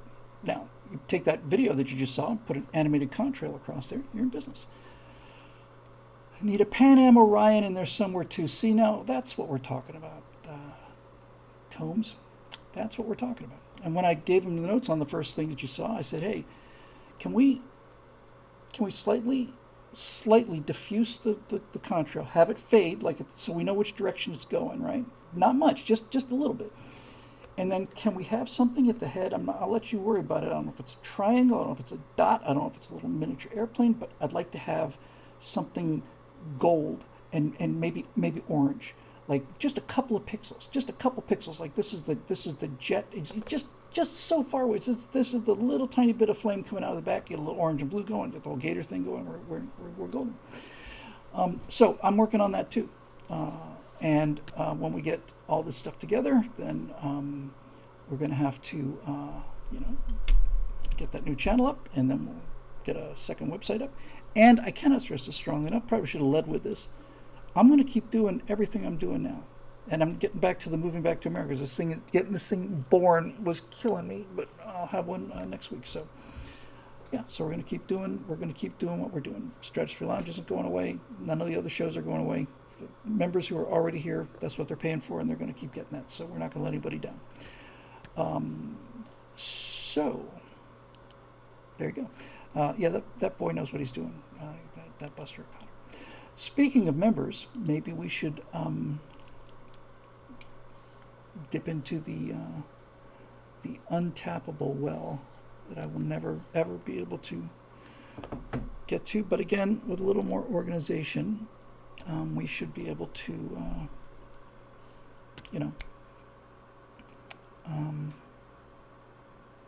get my schedule more organized, and have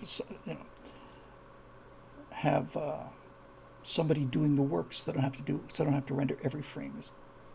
I forget, 24,000 frames or something. I can't even remember how many frames. There's a lot of frames. All right, so let's have a look.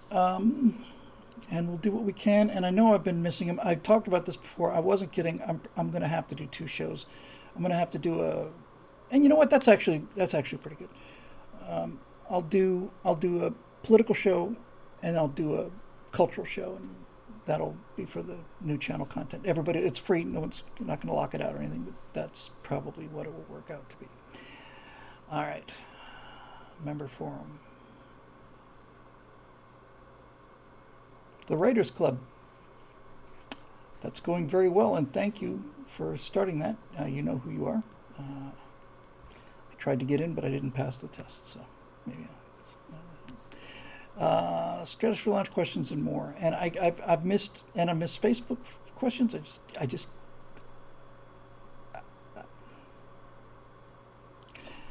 That's for lunch questions.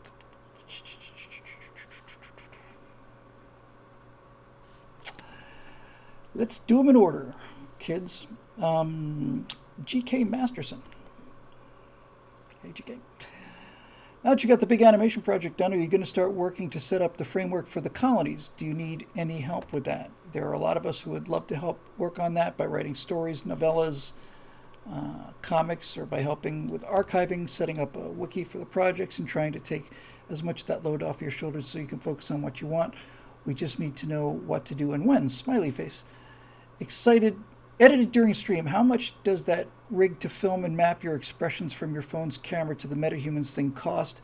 And can it be done on the fly, or would it have to be re-recorded and re-rendered? Like, could it be used to obscure somebody's identity during a live stream type interview? Let me answer the second one first.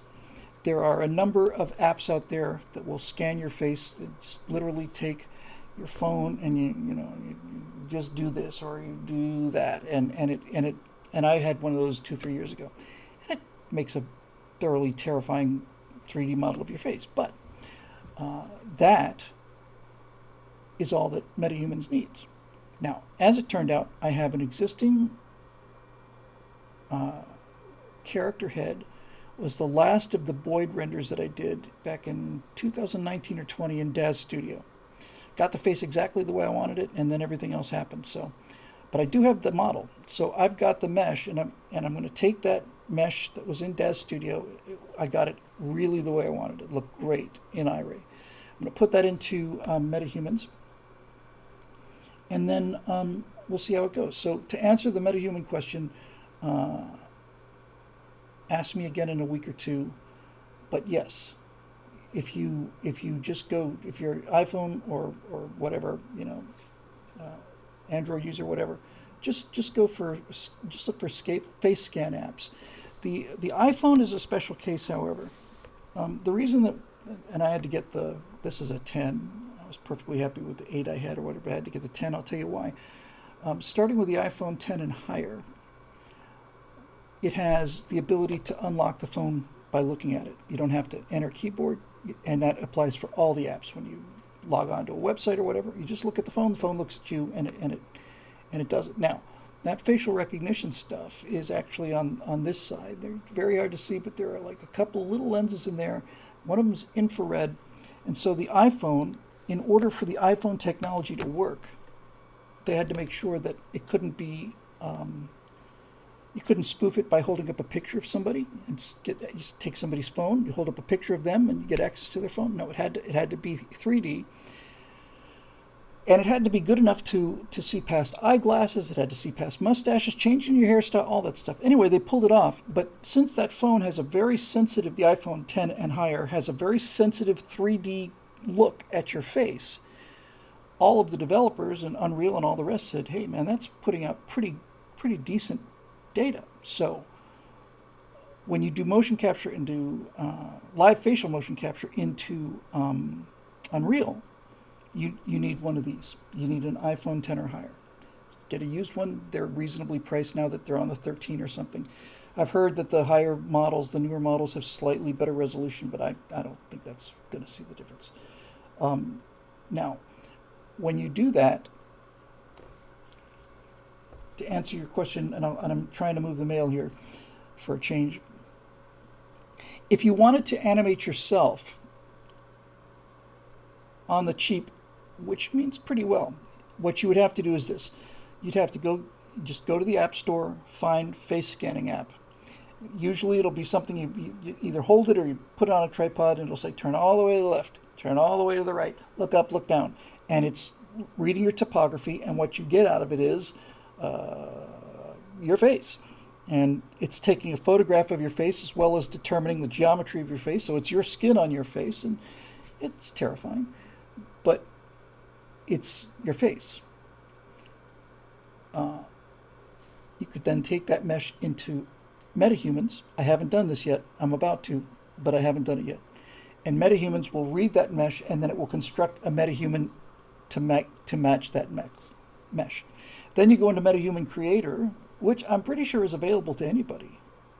Do you have? I don't even think you need to be. Let me just check that out.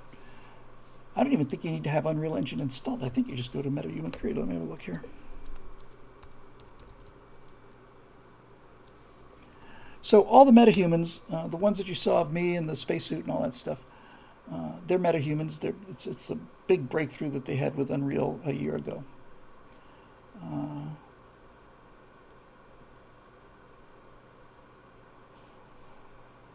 that's not it. Yeah, so you have to sign in. It's no big deal. Just sign up on Epic Games or whatever. You can sign in with Google. MetaHumans is a web-based application. You can start out with any one of, they used to have, I don't know, 20 presets. Now they've got like 35, something like that. And you can just go in there and play with it. You can morph the face. You can find characters that have, like, you want really big eyes, pick 3 faces that have big eyes, and it'll morph the face towards the eyes, and you can do that individually for the nose, lips, all those stuff. Not a huge fan of that. I don't think there's enough variation. The metahumans they don't have enough variety in them, and Star Citizen had the same exact system, and I was a little disappointed with that. It'd be nice if you could get, like, really get in there and change it. But with that said, so then you scan your face with one app, put it into MetaHumans, you come out with the MetaHuman, and then you can use the phone that you use to scan your face to live take your actual face motion. Camera looks at your face motion, runs it into Unreal, moves the bones on the model that you've created, and there you are talking in real time live. You can also do that with a motion capture suit.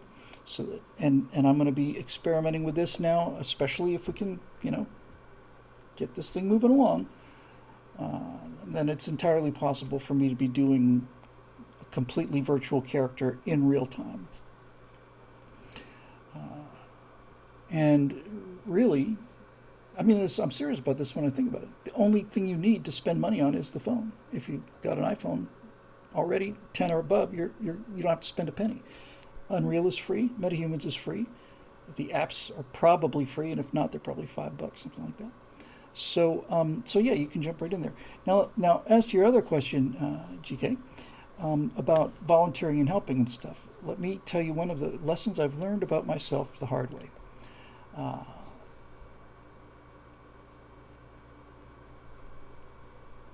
Organization is not my strong suit, which is probably the understatement of the century.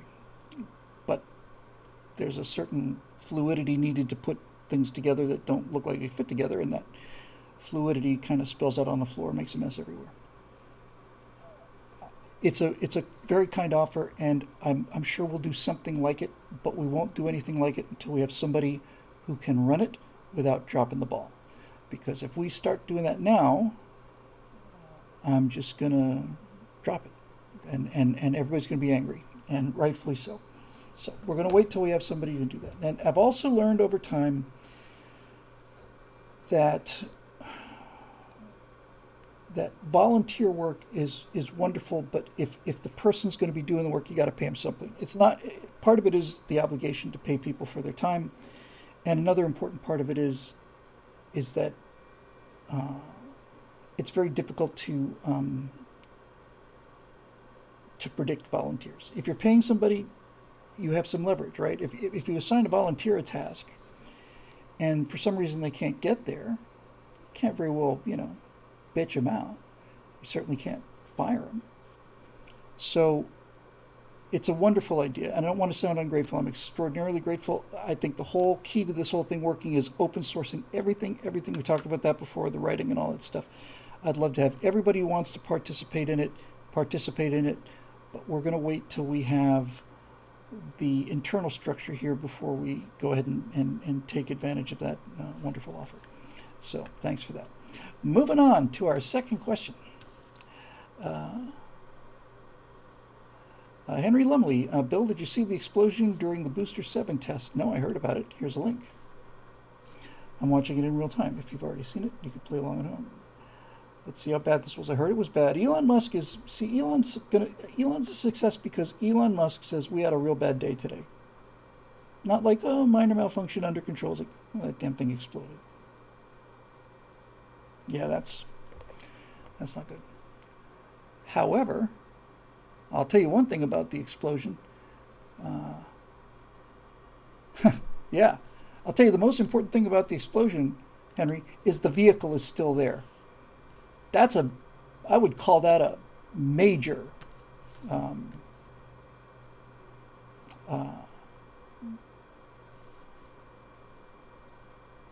cookie. I've seen a lot of rockets explode, and everybody's seen those movies. If you have any interest in the space program at all, you can just go and look at, half an hour of things exploding. Every single rocket I have ever seen, every single rocket prior to this one, which I just saw for the first time, when it explodes, it's gone. This thing suffered a major explosion, a big shockwave came out of it, and it's still standing there. That may not seem like a big deal. It's a huge deal to me, anyway. If I'm sitting on top of that thing, you never know what you don't know what you don't know, and the way you make perfectly safe vehicles is by making imperfectly safe vehicles first, and then finding out what went wrong. And so, if the thing can fail to that degree and not incinerate people, or even cook off the escape tower. No, there wasn't one on there, but nevertheless, that's impressive. Elon Musk has lost a year of his valuable life to the FAA, to the government. Has just been saying when we want environmental impact statements, and Jeff Bezos can go straight to hell. I never particularly liked him, but when I found out he was suing Musk to stop him because he'd done such a good job and Blue Origin hadn't, that's when I just said, this man is no friend of mine or of humanity either. So he spent wasted a year, while the government does what the government does, tie him up, slow him down. So anyway, Road Rider.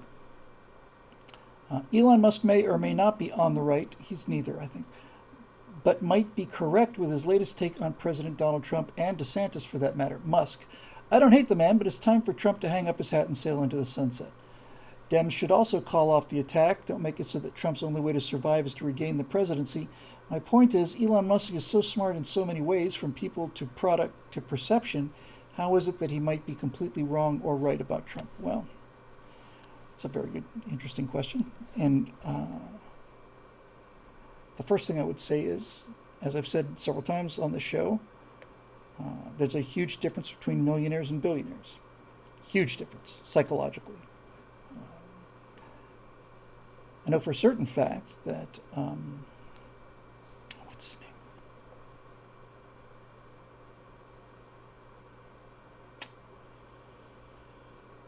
Branson. Indication of how successful Virgin Galactic has been that it took me a second to remember his name.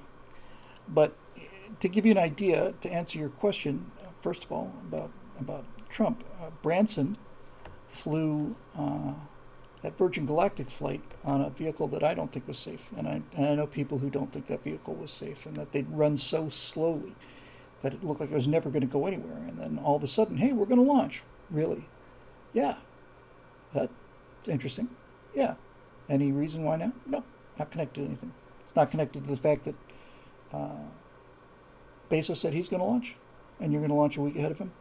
No, it's got nothing to do with that. Okay. So part of the billionaire thing is this gigantic personal pissing contest all the time. So the question is not about Musk. The question is Musk's question. It's not about Musk. It's about the question. Should Trump? Is it time for Trump to retire, or is it time for him to come storming back? I'm being careful here, not because I don't want to lose people or hurt anybody's feelings. I'm being careful here because I have conflicted feelings about this. I personally would really, really, really like to see him wallop Joe Biden or whatever plaster cast of whoever they're going to put up in his place. I want to see that real badly after what happened in 2020. And I want that really, really badly. With that said, when I listen to DeSantis, and when I listen to DeSantis call out reporters, and when I look at DeSantis and all of it, I think I get a sense that he's a much more, there's no question about this, he's a much more controlled conservative, and he's the real deal. He fights back. He fights back hard. You know, Disney runs this thing. We're trying to get everything as gay as we can. Okay, this thing you've had for 70 years, see ya. If you want to be a political agency, now we're playing politics. I like DeSantis an awful lot, and I like his background too. You know, Donald Trump is his own worst enemy, and I don't think there's any doubt about the fact that if somebody had, Donald Trump needs Twitter, no question, because how else is he going to talk to the American people when the mainstream media's got him all locked down? So he definitely needs Twitter. But what Donald Trump needed was he needed somebody. He needed somebody to hold the phone, right? And you know, when they had broadcast TV, right, when they were broadcasting TV live, and everything has to be G-rated back in the days when I was growing up. Couldn't say any bad words on TV. If you did, it was the end of the world. So anytime they would have anything that was half live, they always had a 3-second delay. And they had a 3-second delay because there was a guy sitting there with his finger on the button, and he was waiting for somebody to say the F-bomb, at which point he would hit that button, and it would black it out so it would not go out over the air.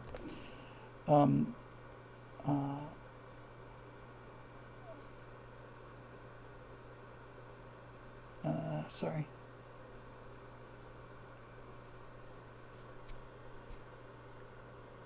Yeah. So that if Trump had had that, if Trump had had somebody running his Twitter account and put a, let's count to 1,000 on this one, he'd be president now. I mean, I maintain the evidence is overwhelming that Joe Biden didn't win the election. I just think it's overwhelming. You got to go looking for it. But whether he did or not, Biden's 29%, 28%. I haven't checked it in the last 10 minutes. It's falling that fast. So I'd like to see that. But look, there's a problem here. If it's Trump versus any Democrat, I'm Trump all the way. But if there's somebody who can do what he's doing and do it better, and not, I know DeSantis is not popular with the left, but he doesn't drive people nuts the way that Donald Trump drives people nuts. I wouldn't mind seeing the country get in a little bit more together rather than further and further and further and further apart. GK says it should run as Trump Paul for 24, then Paul DeSantis for 28-32, then DeSantis with another good one for 36-40. I think Trump DeSantis would be really solid. If I had to predict, that's what I would say. I would say that. And knowing the Donald as intimately as I do, I wouldn't be terribly shocked if it was Trump and DeSantis. Trump wins, gets that moment, gets sworn in again, and then essentially just says, you know what, it's all yours, Ron. I don't really need to do this again. Who knows?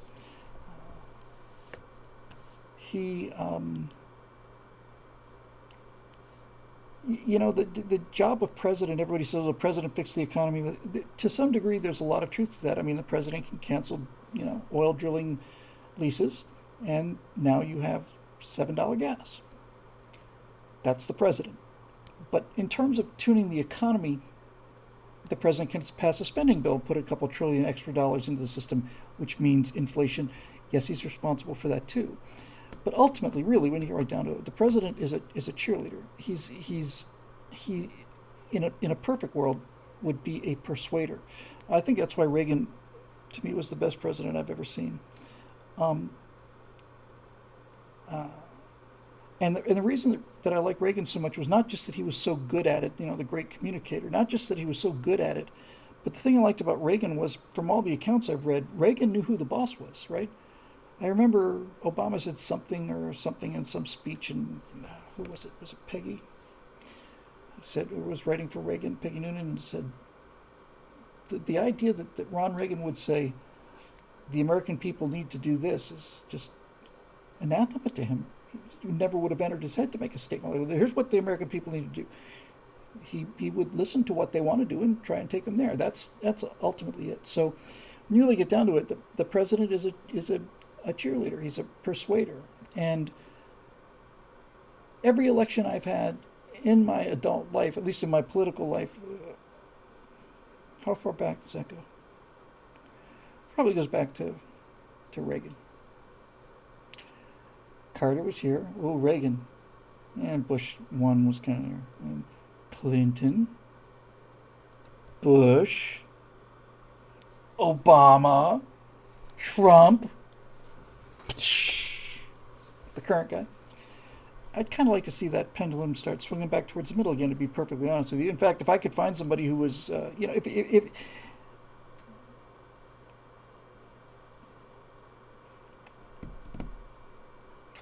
you really wanted to get away with this, you really wanted to win big, you'd have to find a genuine rock rib conservative who looked like Warren Beatty in the 70s. That would do it for the liberals. As long as he could speak a little French, and look elegant, look good in a suit, and said witty things during a thing, and didn't embarrass them publicly. It doesn't matter to them what the policies are. The policies they've got now are garbage. They just don't like being embarrassed, you see. So the entire driving force of the progressive left is oikophobia, fear of the familiar. And when Trump acts like the big, loud, brassy American, it makes them cringe. It doesn't make me cringe, but I think there's a better way to do it. That's probably about as far into it as I can probably get. I'd be happy to see any of them. Now, a lot of people have pointed out consistently and constantly, and they're right to do so, Musk isn't a conservative. No, he's not. He never said he was, and I certainly don't think he is.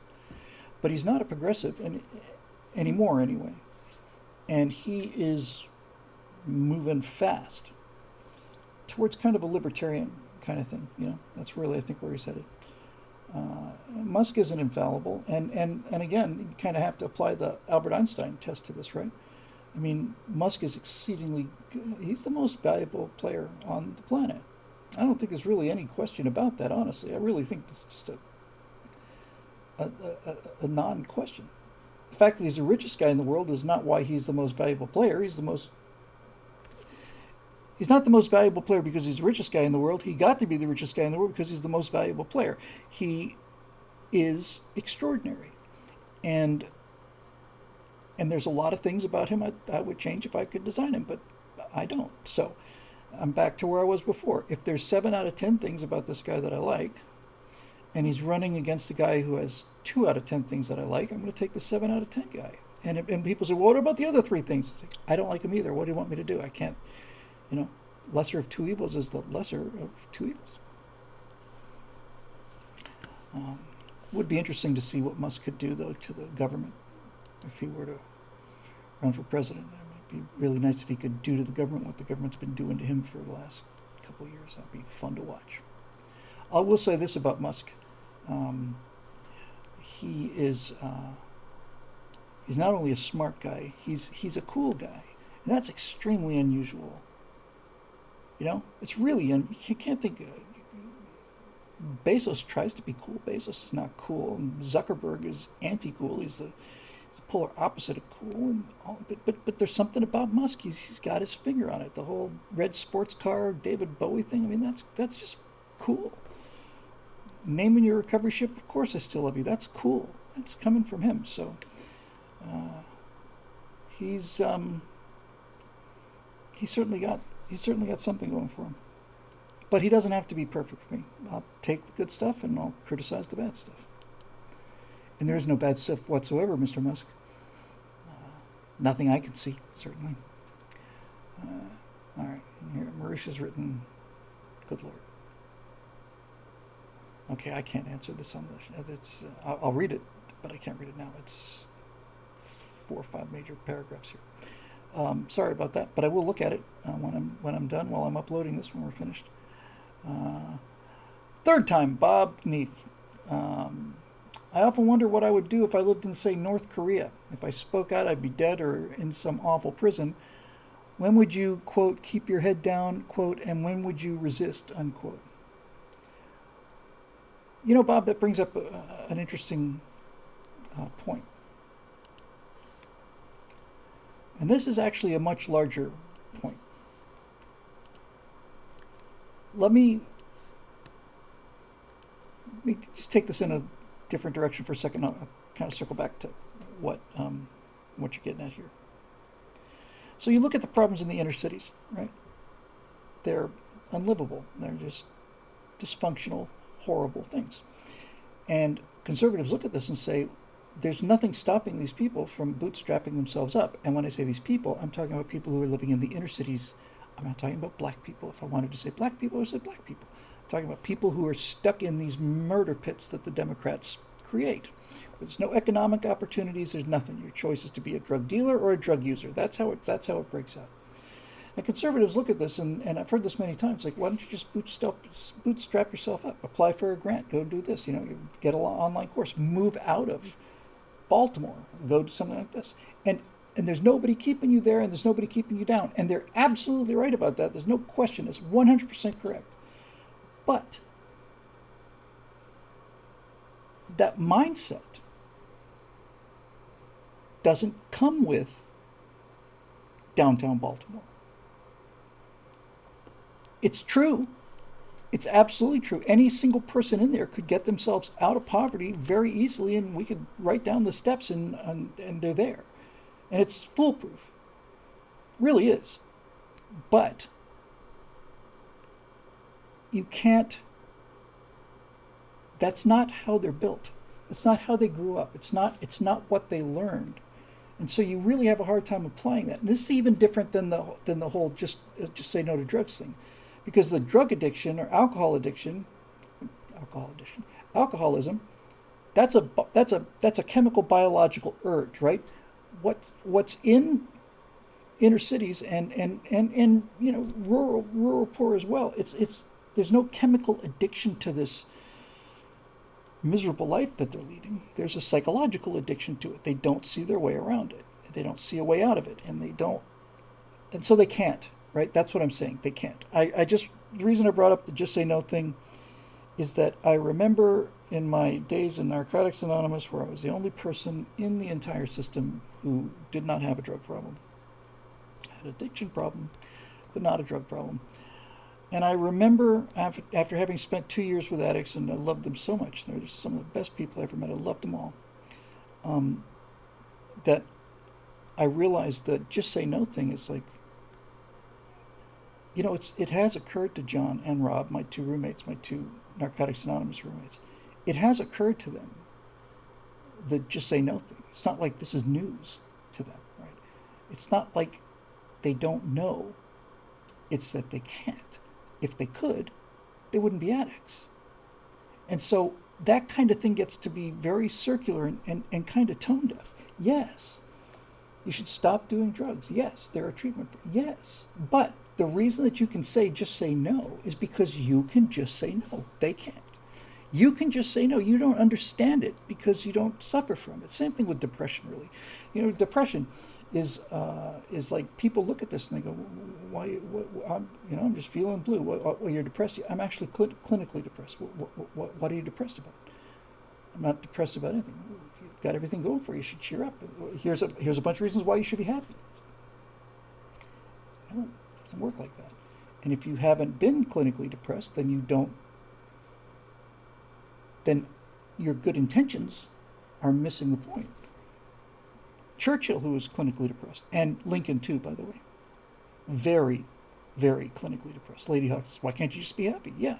You know what? That never occurred to me. Thanks, Uncle Jim. I should just be happy. I should stop being depressed. I should stop doing drugs. Why didn't that ever occur to me before? But Churchill and Lincoln, both horrible depression that they had to deal with. And Churchill described it as the black dog. It's perfect. It's perfect. That's exactly what it was. He wasn't depressed all the time, because he wouldn't have been Churchill otherwise. But he had his moments. And he would say, it's like a black dog just walked into the room. And the black dog is in the room now. Eventually the black dog will leave. But he's here now. And I don't get to kick him out. He leaves when he wants to leave. That's what it's like. My best description of it, I remember when I was describing it, trying to explain it, trying to get some help for it,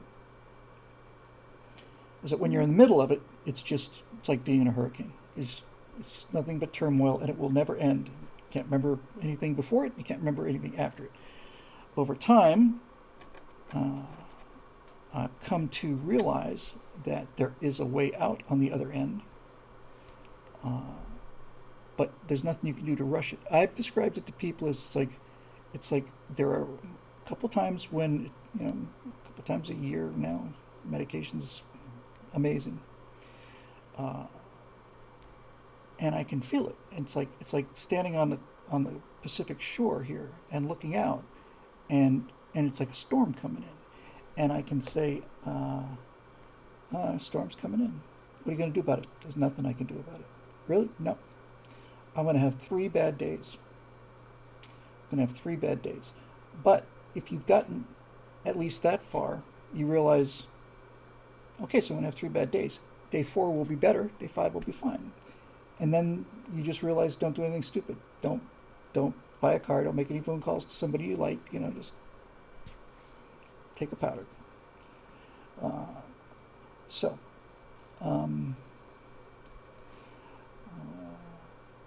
I'm sorry, it's my eyesight, not the thing. Enoch Shackelford. Oh. Bill, you missed the point on just say no. It was telling not to start drugs. You can't get addicted to something you have never had. Yes, you're right about that. That's absolutely true. That's who it was mostly aimed at. I didn't mean to be coming down on Nancy, but that's really true. But that was also, I know because I saw it. I've seen it. Just why are you doing that? Because I can't help myself. Stop. If I could stop, I wouldn't be here. It's something wrong. Something's broken. And when you've got that broken thing, the obvious things to do are something you can't do, because if you could, you would. Anyway, so what does this have to do with North Korea? And at what point would you resist? This whole song and dance, this whole Dog and Pony show I just went through was just to get us to the place to say this. We are free people who grew up in a free country. And so our tolerance for this kind of thing, Bob, is very low. Although I have to say the one thing that the pandemic has shown me is that it's much, much higher than I thought it would be in large numbers of people. But basically, totalitarianism would be an imposition on us because we'd have something to compare it to. This is where I was going with the whole inner city thing and all that other stuff. If you are born and raised in Korea, at what point do you resist? You never resist. Never. At what point do the Koreans start fighting for their freedom? Never. They never fight for their freedom. They don't know what it is. It's completely alien to them. They don't have any idea. They've got nothing to compare it to. So the question becomes, really, I guess, at what point of totalitarianism do Americans respond to that? And by the way, let me just tell you a story that Burt Rutan told me. And this is what socialism will do for you. So Burt went to visit the Soviet Union, I want to say in the 80s. It was well before it fell. And he was already a well-known aeronautic designer, and he went over there and they drank some vodka with Russian aeronautic guys, and everybody had a great time, and everybody realized we're all on the same team, we're all getting paid to kill each other, but nevertheless, hey, ha, ha, ha. So they got to be friends with some of these guys. And Burt was talking to like a major designer for one of the top Soviet design bureaus. I don't know if it was Tupolev or, McCoy, but it was a big guy. And he knew about Burt. Burt knew him, and they got along fine. And he finally got some time with the guy alone and said, "Hey, tell me about your dreams. What is it? Tell me about your dream. What's your dream in life?" And the interpreter kind of balked, and he told him what Burt had said verbatim. And then the guy says, "I don't understand.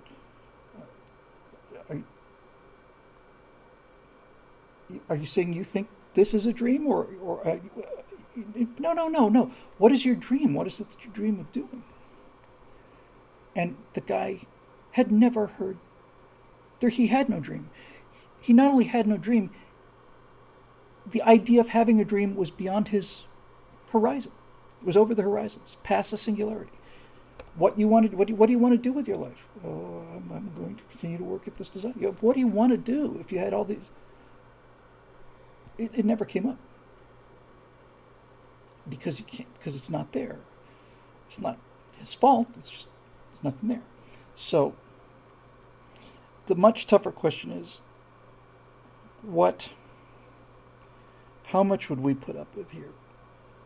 One of the advantages of federalism, and one of the main reasons why the left has been on a 120-year campaign to destroy the power of the states, is because your first response, your least irrevocable and violent response is you can vote with your feet. I could leave California anytime, well, not anytime, it'd take me 4 or 5 months to be able to schedule a moving van because all of them are occupied, but if things got bad enough, I could move from Florida. I could go someplace there's a lot freer.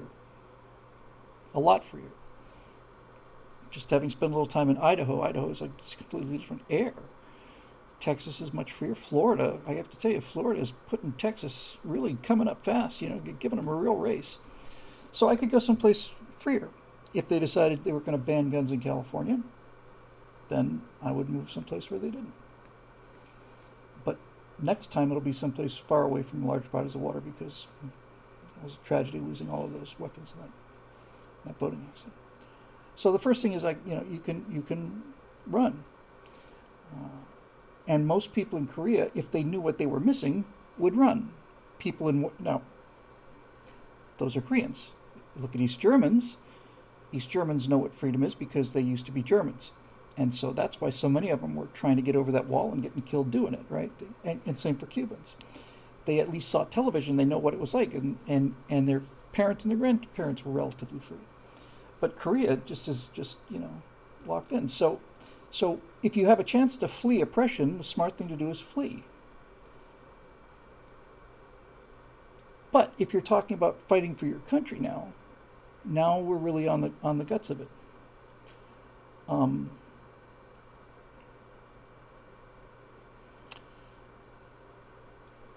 Totalitarianism, this is what I've gotten from the last 3 years watching what happened in this country. Watching people get murdered in their prison cell in front of the whole world, murdered in their prison cell. Epstein didn't commit suicide. Everybody knows it, and they know it, and we know it. They know we know it, and we know that they know we know it. We just haven't done anything about it. He had dirt on the ruling class. He was killed, and he's not the only one. Arkancide is a fast-growing cause of death in this country. But really what it comes down to is it's a game of chicken. It really is. It's a game of chicken. And the game of chicken is who's gonna blink first. And the reason that Hitler and Stalin and all the rest of them became dictators was not because they were smarter or even tougher. They were more ruthless.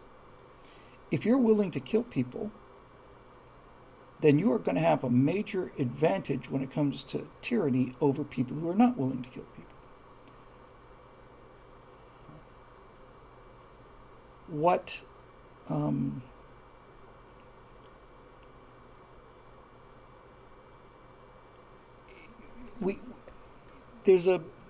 I forget what it's called, but there's a thought experiment like the prisoner's dilemma, and I don't know what the name of it is, but basically it's like if you've got a crowded freeway and you got a guy in a $90,000 Mercedes and a guy in a $900 Escort, and they're both merging for the same lane and they both want to get in the same lane, who's going to blink first?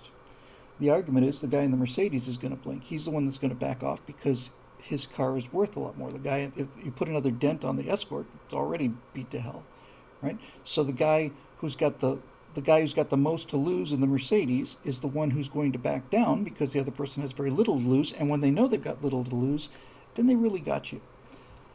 So what are you going to do about mask mandates, Are you going to not wear the mask? Okay. I'm talking about a couple years ago now. All right. Are you willing to get arrested over that? maybe you are. Okay, that's cool too. But are you willing to shoot at somebody if they're coming to, if the police arrive outside your door and say, hey, you didn't wear the mask, and repeatedly, so we're coming to arrest you, take you away for a year, would you shoot that guy? I don't think I would. This is the dynamic that makes the IRS possible. This is why there is an IRS. This is why we pay, at least in California, half the money I make. Half goes to somebody else. We all know, everybody knows, that if we all stopped paying our taxes, the whole thing would fall apart. And I mean in a good way. All of this evil would simply fall apart. If just everybody decided not paying taxes anymore. And we all know that this is certainly doable, right? I mean, they can't arrest 300 million people. So why don't we do it? Why do we not pay our taxes? Because we've got something to lose. And frankly, it's because nobody wants to go first, right? If it turned out you woke up tomorrow and you found out that 20% of the country wasn't paying their taxes to protest the spending and stuff, maybe you would join them because you figure they're not going to arrest 30 million of us. But if you're the first guy, it's a different story. It's the same thing with gun confiscation. They can't take all the guns away from people in this country, and that's why we're not in much worse shape than we are. But they can take yours away. And that's where the problem is. Now, Marisha just said something really interesting, because this is really the heart of it. She said, I'm frankly surprised we don't see more right-wingers shooting. You'd think some desperate soul with nothing to lose would have at least tried. Well, I'm not surprised. Conservatives obey the law, and they're wired to obey the law. And they also know right from wrong, and they know that just shooting up innocent people's got nothing to do with solving our problems. So, to answer your question, it's all very... it's why the frog in the pot that's warmed. That's why it's a perfect analogy, right? It's the perfect analogy. I heard this when I was very young. I remember thinking, got it. As long as the increments are small enough, there's never enough mass outrage to act. If the things that were going on right now were going on 20 years ago, the people would have rioted. They would have just rioted, probably even 10 years ago. It just simply couldn't have happened. But they just keep turning up. This is how it works. So when you've got law-abiding people, you've got a real problem there. I'm ultimately very optimistic. And I'm optimistic because what did I call it? We live in a tie-dyed tyranny. Right? The people who are oppressing us are not Nazis, and they're not KGB. They don't have guns. They're not threatening guns at us. They're threatening us with hurting our feelings. They're threatening us with having our friends or neighbors think we're bad people. They're threatening us with losing our jobs. But nobody's pointing a gun at our heads to make us do this. This freedom of speech that's been restricted on YouTube, nobody's threatening me. The government's not censoring me. It's structured that way. It's all social proof. We look at the last 2 years. We could have simply said, no, we're not wearing the damn mask. The whole country could have said, we're not wearing the mask, no. But we did. Part of that was because in the beginning we didn't know and it seemed like the safe bet. Okay, but pretty clear it wasn't. But none of us did anything about it because none of us wanted to be the first guy to go to jail over it. And therein lies the problem. The reason I'm optimistic is because it's a tie-dye tyranny. Because these people don't have guns. If they had guns, it'd be easy. If they had guns, it would have been over very quickly, and they would have lost. started shooting at us, we'd shoot back and we'd be over in a day or two. But they're smarter than that, and they're also more cowardly than that. So they do it slowly. One of my, every now and then I'll turn a phrase I like very much. And one of them was, they're not coming for your guns. They're not that stupid to come and take your guns by force.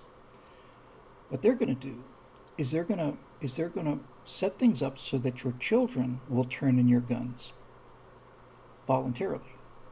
That's how it was going to work. You're never going to have to defend your home by big black vans or helicopters, people kicking your door down to take your guns. They're going to work on your kids, or your grandkids will get there eventually, to the point where they will eventually simply turn your guns in because that's what they've been told the right thing to do. And this comes back full circle then to this idea of the inner city thing. You cannot get out, you can't bootstrap yourself out of a situation if you don't know what bootstrapping is. Marisha says the left are willing to kamikaze for their cause. The left works full time. The left is like rust never sleeps, grass never stops growing, but they're cowards. And when they are confronted, they back down. Not just physically.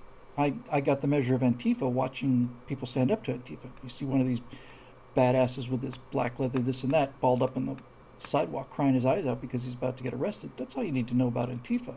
But when these school boards get called out in the daylight, they run away. When any of them are confronted about anything, they run away. They simply run away. All we had to do was just say, stop it. We didn't have to fight them, didn't have to shoot nothing. We said, say, that's it, stop it. And all across the board, not only politically but pop culturally, and not just in America, all around the world, they are in full retreat. They've given it everything they've got. They've taken the best punch. They've used up all the money on the race card and the oppression card and all of that.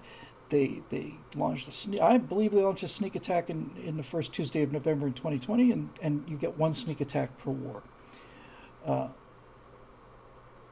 And they've had the run of the table, and they're failing worse every day. Everywhere you look, they're failing worse every day. Quibo says, I hope they don't. Quibo 2, I don't want to get you confused with the original Quibo. Said, I hope they don't ban homeschooling. See, I don't think they're going to go that far, because if they were to ban homeschooling, that means they would have to send people to your house to take your children away every day. I don't think they're going to go that far. They're losing, and the reason they're losing is because they're wrong. My friend Jim, who did so much to change my way about thinking about things, so many things, in the last couple months. We're talking about the difference between biology and computers. I'm not going to get into that again because it's time for me to go. But Jim said something just knocked me. He said a lot of things just knocked me back. He said everything in nature is true. I thought, wow, you don't have to explain that. That's absolutely right. Everything in nature is true. There are no lies in nature. If you walk out into a forest,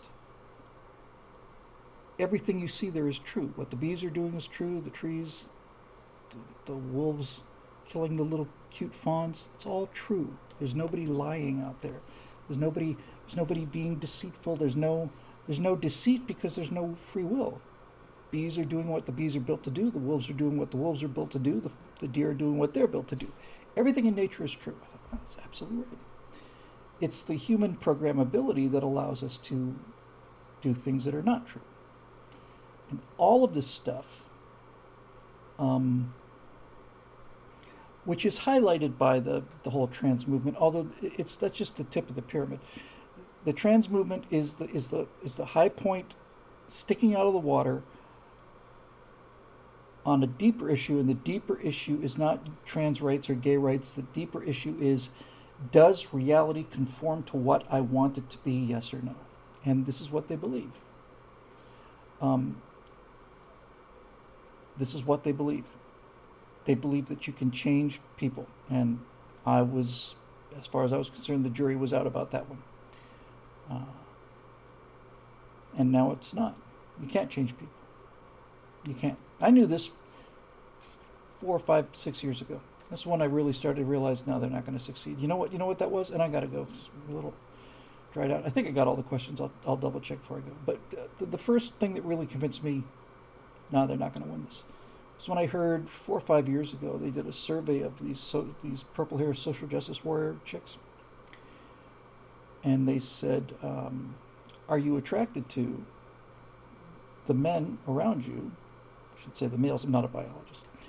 Are you attracted to the guys around you who are down with the movement? I said, no. No. I'm glad they're on our team, but no, I'm not attracted to them. Not attracted to these beta soy guys who are talking about smashing the patriarchy, you know? Nope. That's when I realized, it's just going to get ugly, but it's not going to be over. That's biology. You can't beat it out of people. Everything in nature is true, and what they're trying to do is to convince us that the truth of nature, biological truth, fundamental, most obvious single physical biological trait available is, they're trying to tell you that this theory of theirs is true, and it's not true. And we didn't shoot it down at the beginning because we're good people, because we're nice people. I don't have any desire to go knock on some trans guy's door and tell him you can't do this or you're full of crap. I'm not going to do that.